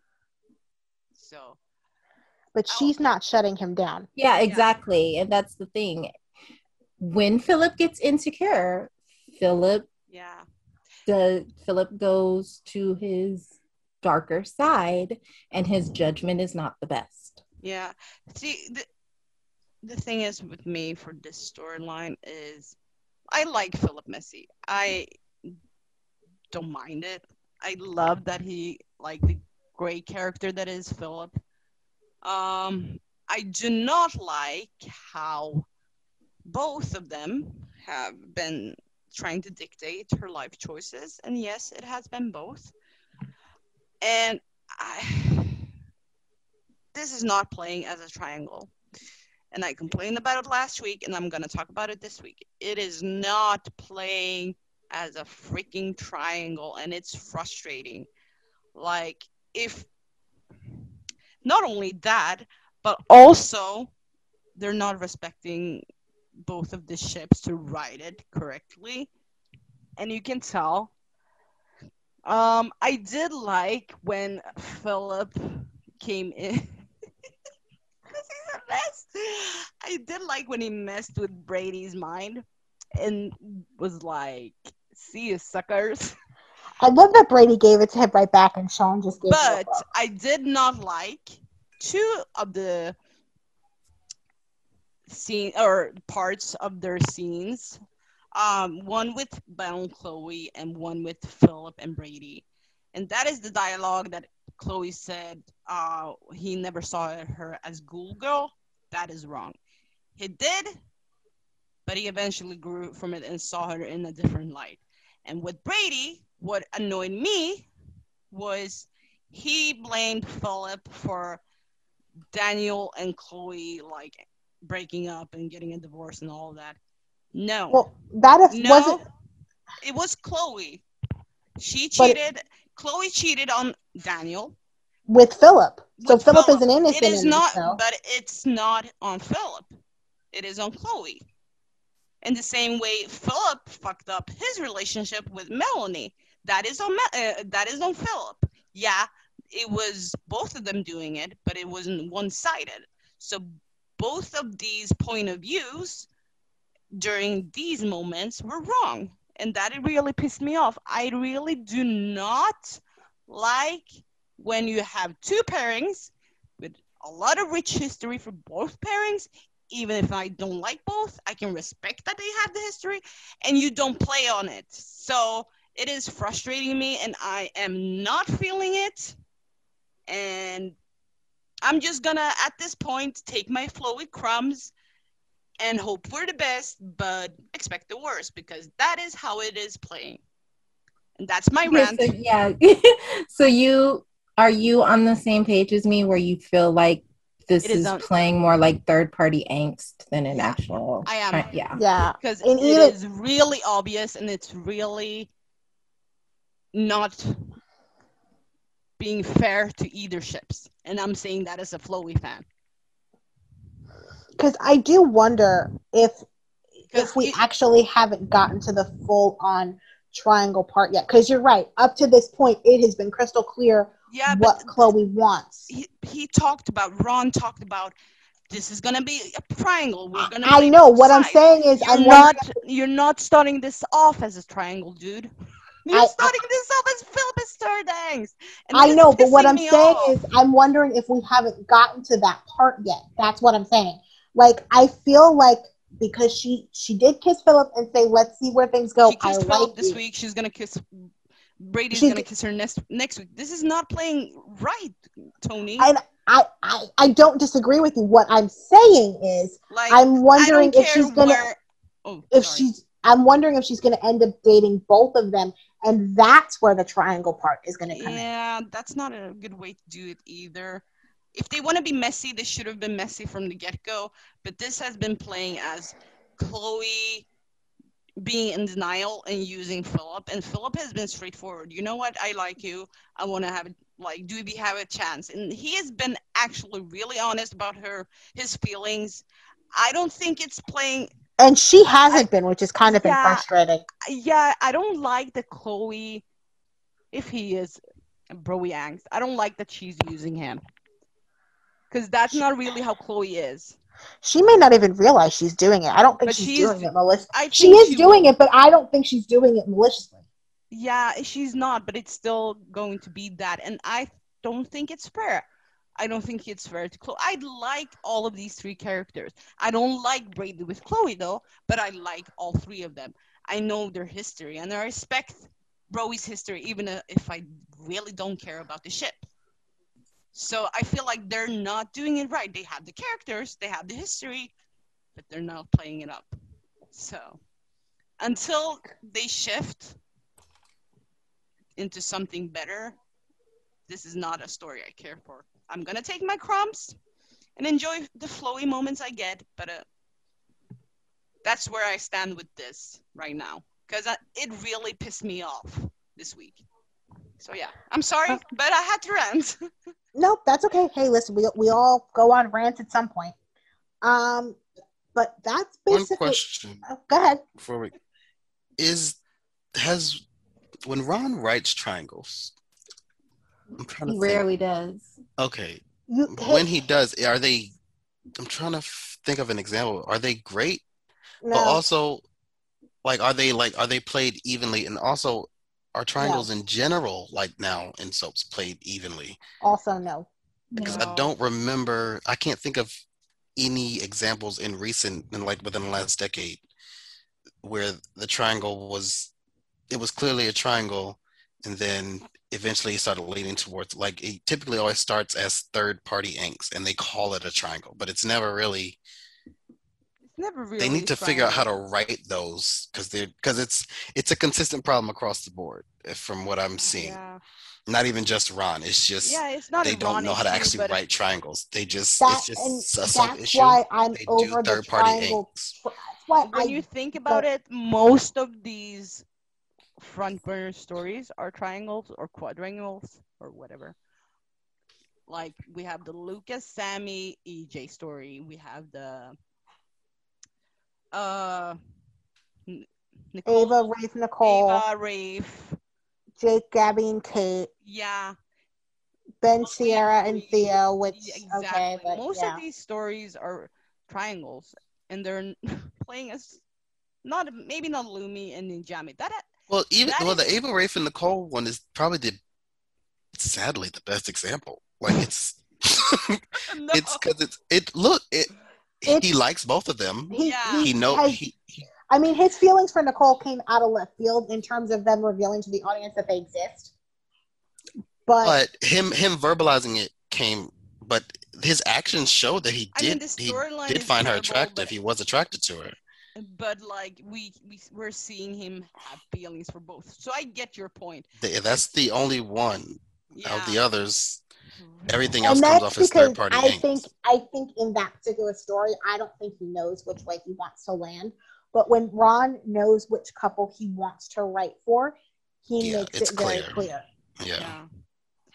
And it's really unfortunate because he said, like, we're gonna play this out for a long time. Dude, if you play this way, it's not gonna last for long. It's gonna lose steam, fans are gonna lose interest and be like, one fan base is gonna get pissed off. Oh, the fan base wars are already starting in the but it kind of makes sense because these two ships have huge fan bases. Oh, of course they do. I'm not saying they don't. Like, but I'm seeing a lot of revisionist takes on between the fan bases, and that's for another discussion. But like, if you want to play this as a triangle, dude, you need to do it in a better way. It's gonna be playing out at least up through most of the summer. I think it will shift most likely one way or the other come fall, but it does sound like just based on things. Because like I said, I had a Zoom with Jay Kenneth Johnson and Eric and Brandon, like right before they went into the final week of filming before that hiatus, and they were still all filming. Like Eric, Nadia, and Jay were all still filming a lot of stuff together up to that point. So this looks like it's going to play through at least most of the summer. Yeah, beyond that, I don't really know, but that's just my guess. But this has basically been your week in Salem, and it is now time for our segments. First up, we're going to do Watching It Wrong. Who wants to jump in first? I'll go last. Okay, Ariette's going last. Nick, do you have a Watching It Wrong? I don't think so, no. Dylan, I'm going to have you go next because I'm torn between two, and your choice will depend on what my choice will be. I have a feeling. Okay, I think mine is probably going to be different from yours, but it's a specific example, but it's a general issue. Okay. There was a tweet from someone who was like really feeling, hopeful and happy that Ben was going to be fighting for his wife. And I guess like they were a Sin fan and they were happy their ship was going to be righted. And they referred to him as an ex-serial killer. How did that work? Oh, I saw that. Unless he's a necromancer. Like, and that he could be, this is Days of Our Lives. No shade. He could be. This is Days. All right. But unless he's, unless Will has like other former victims walking around with him, Ben's a serial killer. There's no X to it. He may be reformed, but it's still a thing. Right? It's like if I, as a Jack fan, was like, he's an ex-rapist. Y'all would look at me like I was crazy. Because that is still a part of his history. Exactly. Reformed serial killer is I would say would be the appropriate phrase rather than ex-serial killer. Right? Like, but also a lot of fans were like, before you continue, Dylan, sorry. A lot of fans were like, mad about the thought of removing that from his like history or like Rob doesn't even want that. So it doesn't really I do remember that he fought against that. he even said it in one of the daytime Emmy interviews that he did. I forget with who, because there was like a massive dump the week of the Emmys of all the interviews. But he basically said that his past gives him layers, and he doesn't want to undo any of that. And I don't either. And if you're a fan of Ben, I don't understand how you could want that, because him being a killer and the journey he has gone on since that point has been the most interesting thing about that character. Yeah. Like, the thing is, you don't, like I said, I have faves who have done some shady, terrible. I love Sammy. I love Jack. I'm an Ava fan. I love Eve. My faves have done some awful things, but they're still my faves, and they can, they can hold their L's, and I can still support them. It's okay. You don't have to sanitize their past to be a stan. Okay, so you totally did not take the watching it wrong that I thought you were going to. Was it the one in the group chat? Yeah. Man, listen. Oh my God. That whole... Which one? The one that I caught the block for. There was this person who decided to say that Brady faked his death to get away from Chloe, and that Brady and Kristen are a better pairing because at least Brady never had to fake his death to get away from her, or some such crazy bullshit. She had to fake her death to get back to him. And I'm just like, look, this is a general PSA, but like, ship who you ship, but can we at least be factually accurate? Just please. Like, because there are so many wrong takes. And this segues into my other choice for watching it wrong. To the people saying that Theo is drugging Sierra and that's why she has yet to remember Ben. Like, the girl is suffering from a traumatic brain injury.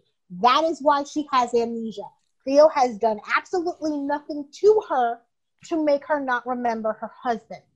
Am I thrilled with Theo at this given moment? No. But even I know that he did not do that. I considered that for watching it wrong, and I decided not to bring it up because it was so stupid. There has been I don't know where they get that from, but there's been a segment of the fandom that has had that idea since the beginning of this. And the general fandom does not claim those people. Like, we because we saw the one particular tweet last night, and we were all out there like, yeah, you need to go touch grass, because no, that's not currently what's airing. Like, we have our issue with how Theo is being written in this story and Theo's point of view, but most of us know that Theo is not capable of that. It's weird. And I just need people to be factually accurate on this Bird app. I know that's asking a lot. The common sense and accuracy are asking a lot of people. I understand, but I'm asking anyway. My watching it wrong, I have two. So you touched on it a little bit, but it seems like a lot of fans out there, which I've seen different tweets, a lot of fans are holding Philip's past against him for like what he did 20 years ago, especially since it was mentioned by Chloe that he never saw her as Ghoul Girl.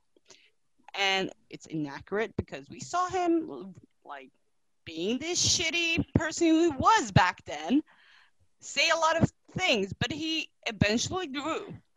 But I'm seeing fans say Brady never said anything. I recall seeing tweets like where fans have said, who didn't say or name call anyone? And it's alluding that Brady never did. Brady called her a freak at one point. He slut-shamed his mom. Like, know your history. Like Tony said, if you're gonna like be out there on the Bird app, be accurate. And if you're gonna use history, become correct. So, like, let's not act like one was messier than the other, because Philip was an immature brat. Brady was an asshole. Both of them. Oh, he was an immature brat too. Both of them were messy assholes. Let's not pretend neither of them has name called anyone, because they have. And that's one of my watching it wrong. The second one,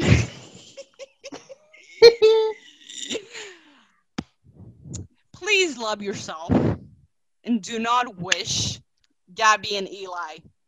That's the one you went with. There were so many choices. No, because listen, it's fine that you think Ilani is boring. That is it. That is your opinion. If you don't ship them, that is your preference. People won't get mad at that. But do you really think Eli will benefit anything from being in a relationship with Gabby? Do you think the 3 times he was doing anything good, particularly at all? Like 2 of the times they were in the relationship, he was a rebound. The 3rd time, she was a rebound. Like, know their history before you wish stupidly things like that. And I'm gonna be honest, the gift Lamone responded with, that was spot on and hilarious. Kudos, Lamone. So yeah, I'm just like, realize the history between the characters before you wish a stupid ship upon that, like that character. Okay, if you think Ilani's boring, but like Gabby and Eli aren't exactly entertaining either. So what is it that you think? What are you going back to? What are you clinging on to? Exactly. Yeah. Like, are you a Gabby fan who just wants Gabby out of that orbit with Jake? That would be totally understandable. Because yeah, I kind of peeped, and it seems that like that's what the person wanted. But they also said, like, I want Gabby with Chad. I want Gabby with Philip. Like, make up your mind. Is it Philip, Eli, or Jake? Philip, Eli, or Chad? Like, if she ship it, it's anybody but Jake. But the thing is, she probably won't come out and say that openly trash Jake because Jake and Gabby have fans. And that's the thing, though. Like, say your preference and own it, whatever it is, instead of trying to justify it. Like, but that's also this fan were like, they brought on Jack A because Lonnie is boring. Okay, what? You bring on Jack A. Harry because you have a brain in your head and you know how amazing she is. And like they were like, they gave her Lonnie a family because she's. Please stop tweeting if you are gonna contradict yourself and say you think she's boring, but you like them, but you like Lonnie and Eli separately. But what is your point? Like you don't have to like them, but make your tweets make sense, please. And can we just stop watching it wrong with the tagging of actors in unnecessary things? Like, he wasn't initially tagged though. That was Lamone, but he didn't say anything wrong. He just tweeted. But then, like, because even I saw people responding to him. Or what, like, about things that, like, I don't care about Lonnie and Eli. All I care about is Ben and Sierra and them possibly, possibly getting to parallel. What was that? What was the point of that? Listen, I want that parallel as much as the next person. But number one, I'm not going to tag an actor in that request at all, especially one who has not a goddamn thing to do with the current story. In regards to this character. Number 2, I would make sure to actually spell Beauregard's name right. Oh God. I saw that. I think they were like thinking Beau as in his full name. Yeah, but his name is Beau Brady, spelled B-O. If you do not know how to spell his name, please keep it out of your tweets and out of your mouth. Please. I mean, a lot of Sim fans spell Sierra with an E, so. Okay, that I understand only because, like, if you're it's not just one person. I've seen quite a few. So. No, I know, but because when you're speaking the tweets, it always ends up getting her name, like, misspelling her name, and people just don't go back and fix it. That's where that comes in. I saw people saying, like, I lost respect for you. I'm like, what? For what? Like, it's a fictional character. I need people to go out and touch grass. Like that. You know what? I need for Days fans to come over to GH Twitter. Oh, you want Please, God, the world can't take that. No, I'm saying you want a reason to lose respect for cast members. or Okay, I see being what you're saying. shady Yeah. and messy What was boots, it? come on over to our side of Yeah. Twitter. Believe me, by the time you get done, you will appreciate what you have over there in those Salem streets. He did not say it. He responded to 4 tweets, and seeing that, he was like, "No, I'm Team Ilani through and through. That's it. No to July." I love when actors like low key give their preferences. It's hilarious to me. And all hell always breaks loose over it. It really does, but like I'll I never know, forget Joshua Morrow talking about which he preferred on Young and the Restless. They never let him rest. And Lamone said less than that. Like, he just said no. That's all he said. He didn't say what he preferred. He just said no. That's all he said. he made it very clear that he did not want Gabby and Eli, and I don't necessarily blame him. Yeah, Because his character was never made to look well anytime they put those two together. Right? No. 3 times even. Like, Yeah, 3 times the charm. There was nothing there. Just let it go. And if Ron likes it, you just need to. Some things you just need to let go. Like, You let they're go and not let God. meant to be at all. So, Granted, this is, as a Gabby fan, I do understand wanting her away from Jake. Just pick a better option. Someone who's actually available. and know the history. Like, know how bad these 2 characters were for each other. Not just on Gabby's side, but like Eli as well. He cheated on her. Do you want him to cheat on Gabby again with Lonnie?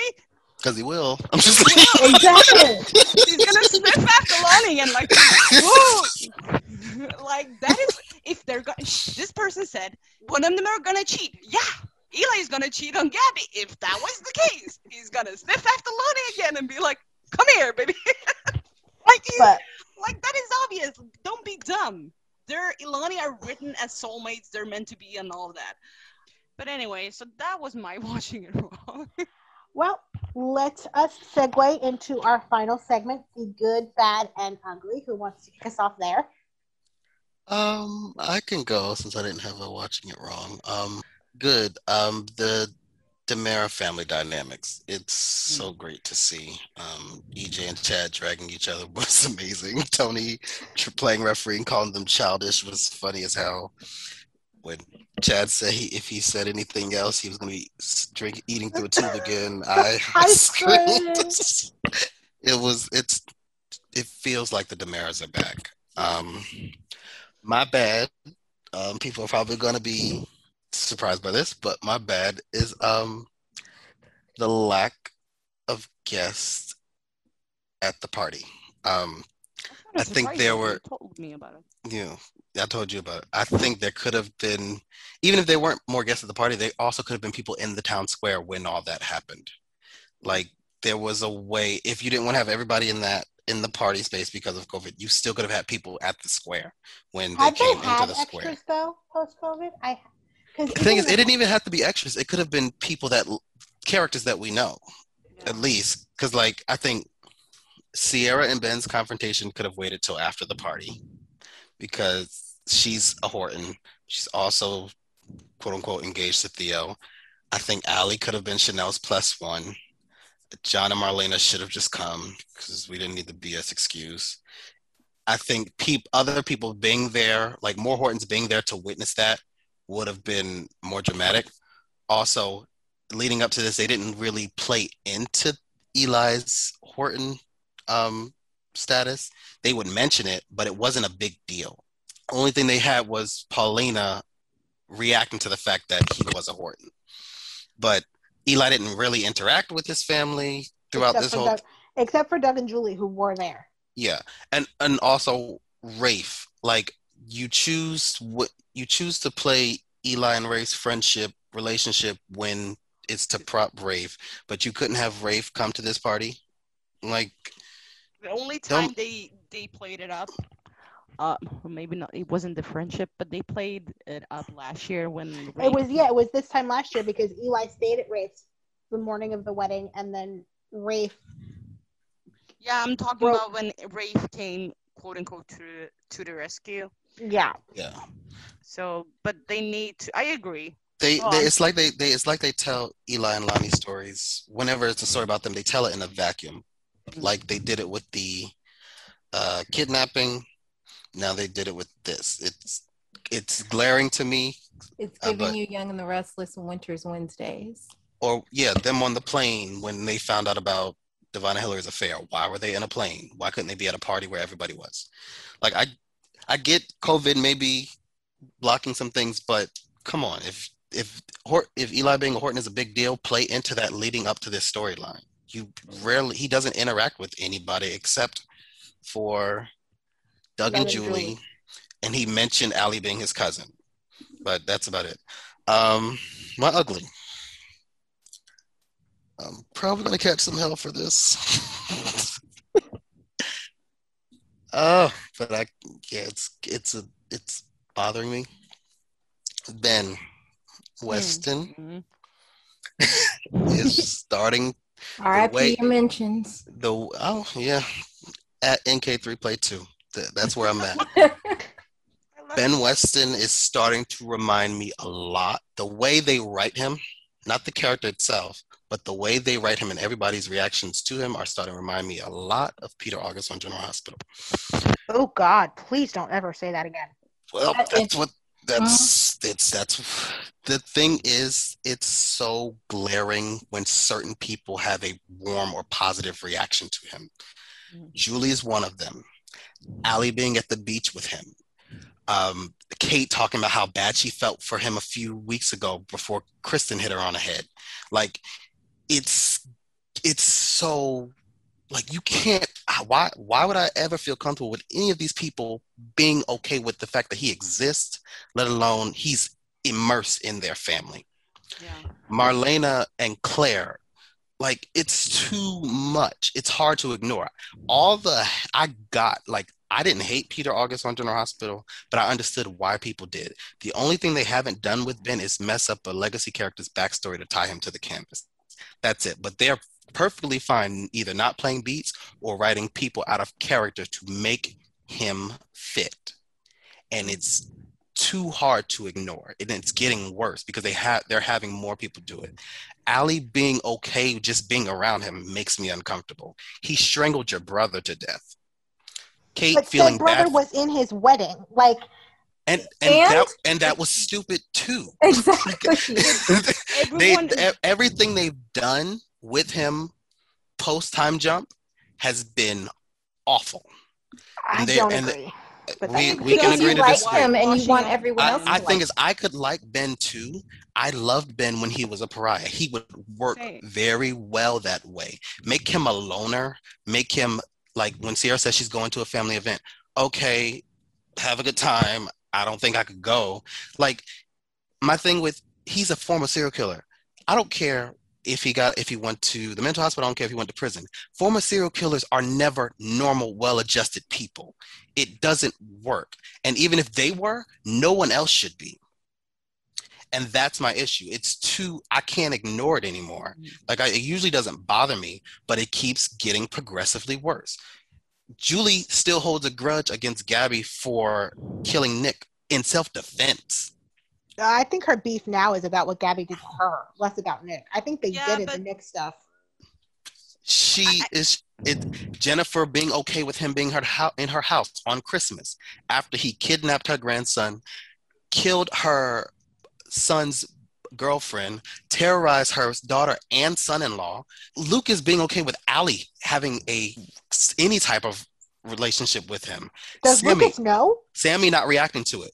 Sammy reacted once. And everybody acted like she was in the wrong. And that's the same thing that happened with Peter and Lisa on General Hospital. Anytime, for the most part, either they didn't play any beats with Peter. Like, I remember for a long time, they made sure to keep Mac and Felicia away from Peter and Maxie. They only came on very sparingly. But they're not even doing that with Ben. He's always around the family. People are always talking about him, always talking about how bad they feel for him. This man terrorized all of you and all of your loved ones. It doesn't make sense. Like, I'm even seeing Lonnie. Like, he put his ass. He put Eli in the hospital in November, right? Exactly. And Gabby and Julie's like, "Oh, I feel so bad for Ben. Ben is the reason for all of this." Like, Lonnie should not be caring that much. Yeah, she should be concerned for Theo, which she was. But when she mentioned, like, Sierra and Ben are some... No! Like, Did she do that recently, or are you she talking did like that back before in April. Okay. So, like, he's right when he's saying that a lot of characters are they're ignoring beats to make it seem like what he did wasn't that bad, and all of his victims, most of his victims are still on canvas. Like it's... and they're making it seem like he was just pushed to do it, or like gaslit, or that's not the case. Ben made those choices. They're making it seem like it wasn't that bad. Like, oh, it's something he could recover from. He might recover from it, but his victims shouldn't. Like, for instance, they never had Franco on General Hospital breaking bread at the Quartermaine mansion. Yes, they did, but the Quartermaine hated it. Yeah, exactly. That was the point. That's the point. When Franco was reintroduced, quote unquote, as a Quartermaine, they hated his guts. They didn't want anything to do with him. Once they undid that, they never went back there. Whenever someone had to deal with Franco, they openly hated him. That should be Ben's dynamic with a lot of people. If you're gonna have the sin against the world, because Ben would work better as a loner. Yeah, he isolates himself because he can't be around people, or he can't be around the people he hurt. That's why Ben. He does kind of do that. I mean, because he isn't ever with anybody. People talk about him because he's in a bubble, like most characters are. And that's the thing. But I said that's the biggest issue. Everyone else's reaction to him, because he himself isn't the issue. It's the fact that everyone just feels so much for him, so much sympathy for him. Screw him. Yeah, I can see why it gets your ugly. I'll go right ahead because I'm talking right now, so why not? Go ahead. So my good. It goes to Ilani, their surprise party, or especially those scenes where Abe was speaking and they were cheering for Ilani and had a toast. That was sweet. I enjoyed. Yeah. I get why you felt like there was a lack of people. I would have loved if more characters were there, like John and Marlena. That would have been nice to tie into Marlena officiating the wedding last year. And I would have liked to see more Hortons. Definitely. But I didn't mind what we saw, but I get why there should have been more guests. But I enjoyed it. I liked I liked when the plaque went down. I thought that was so dramatic. It was very dramatic. Her reactions to that was so strange. Everyone was so shook. And sorry, guys, but since I was amused. I know where you're going with this. No, please don't. Okay, well, that's okay. It's going to get my ugly. Go ahead. Mine too. That was the only good thing. Okay. I just wanted to throw that in there. Okay, so the bad, it is really frustrating me, but I really do not like how they are writing Gabby, and I've mentioned it before, but this is not who she is, and having her the snarky punch bag is not cute, and some of the lines they give her, no, please, this is not it. And the bad, I have two. I've already mentioned about Chloe and Broe, but it's still my ugly because I really don't like how it's playing out. But also, one thing that I mentioned before, Brandon Barash, what are you doing?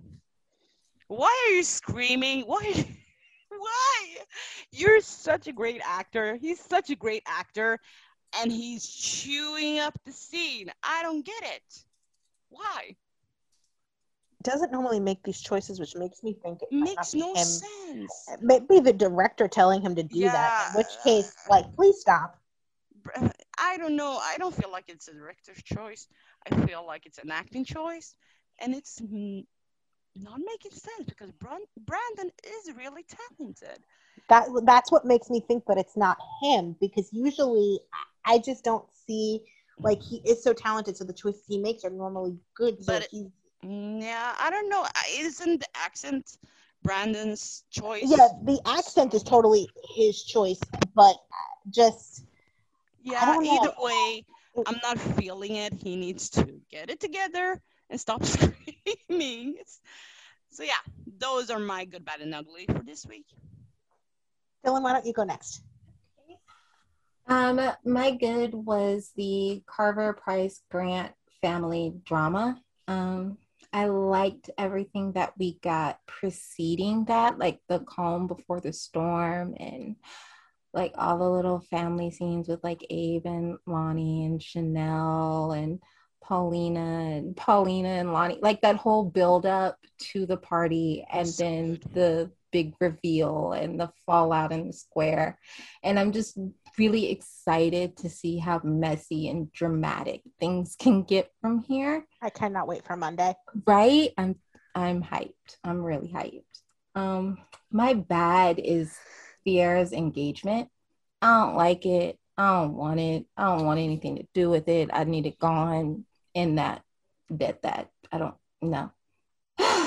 And my ugly, look, I told y'all I didn't want to see that damn bear again. And here he is talking now. Now you've given him lines. Look. I cannot with Duke the bear. This is not Jan and her Cupid doll. Okay, this is leave Duke the bear alone. this is No. No, I want to throw him into the fireplace like that lady did Chucky on Child's Play. No. When Eli said to incinerate it. Right? He spoke for the audience. He did. I don't like anything about Listen, it. I'm over it. It doesn't make We need sense. to make Duke the bear meet Cupid the doll. No, we do not. We absolutely fucking do not. No. Why are you putting No. that into the atmosphere when you know how Ron is? How you doing? Listen, I like when they do like crazy shit like this because it's No. so. No. I miss it when no, that was fun. Okay, No, it was not. It was awful. That was Sorry, terrible. Dylan. I'll That mute was myself. terrible. No. That's my good, bad, and ugly. God help us all. All right. So my good is everything having to do with Ben and Sierra and their confrontation about the divorce. Like, for me, this is everything that I wanted this storyline to be back in the spring, and I'm finally getting it now. And what's great for me is that this is something new with Ben and Sierra, because we haven't ever really seen them antagonistic and fighting like this, and it is sexy as fuck. And I love seeing the confident side of Ben and seeing Ben fight for her, because that's also a new twist on their dynamic, because before, and rightfully so, he was never the confident one because of his past, and she was always confident and fighting for him. So I'm kind of loving this role reversal. I'm loving the chemistry between them. I'm so excited to see where this journey goes. I am all for it. My bad is pretty much Jake and Kate and that confrontation scene, and the fact that Gabby did not slap the bitch in the face. Like, can somebody please, I said this before, but please, somebody, just slap Kate one good time, and that person will be my hero forever. Because I've been looking for it for over a year, and just nobody's allowed to be pissed at her. Nobody's allowed to slap her. Like, just please, just one time. And my ugly is Duke the bear. Holy mother of God, this was terrible. Whoever thought this up, and we know it was Ron's brainchild because he did this on One Life to Live. Like, somebody should have slapped his hand and told that man no. And whoever told Galen to do a mix between cowboy and Puss in Boots, no. That was Puss in Boots? That's what it was giving me. It was giving me Puss in Boots from Shrek. I did not feel that at all. Like, it was just so terrible. Like, I am Team Eli. Incinerate that fucking bear. Get it the fuck out of my face. May it never be mentioned ever, ever, ever, ever, ever, ever again. And do we have any other final thoughts for the week before we sign off? No, I'm just choosing violence with my next tweet. Okay, I guess we'll be on the lookout for Nick's timeline and we'll see exactly what he said. Well, in that case, this has been another edition of Soap Dish Salem Style, and we will see you guys all next week. Bye, everybody. Bye. Later, y'all.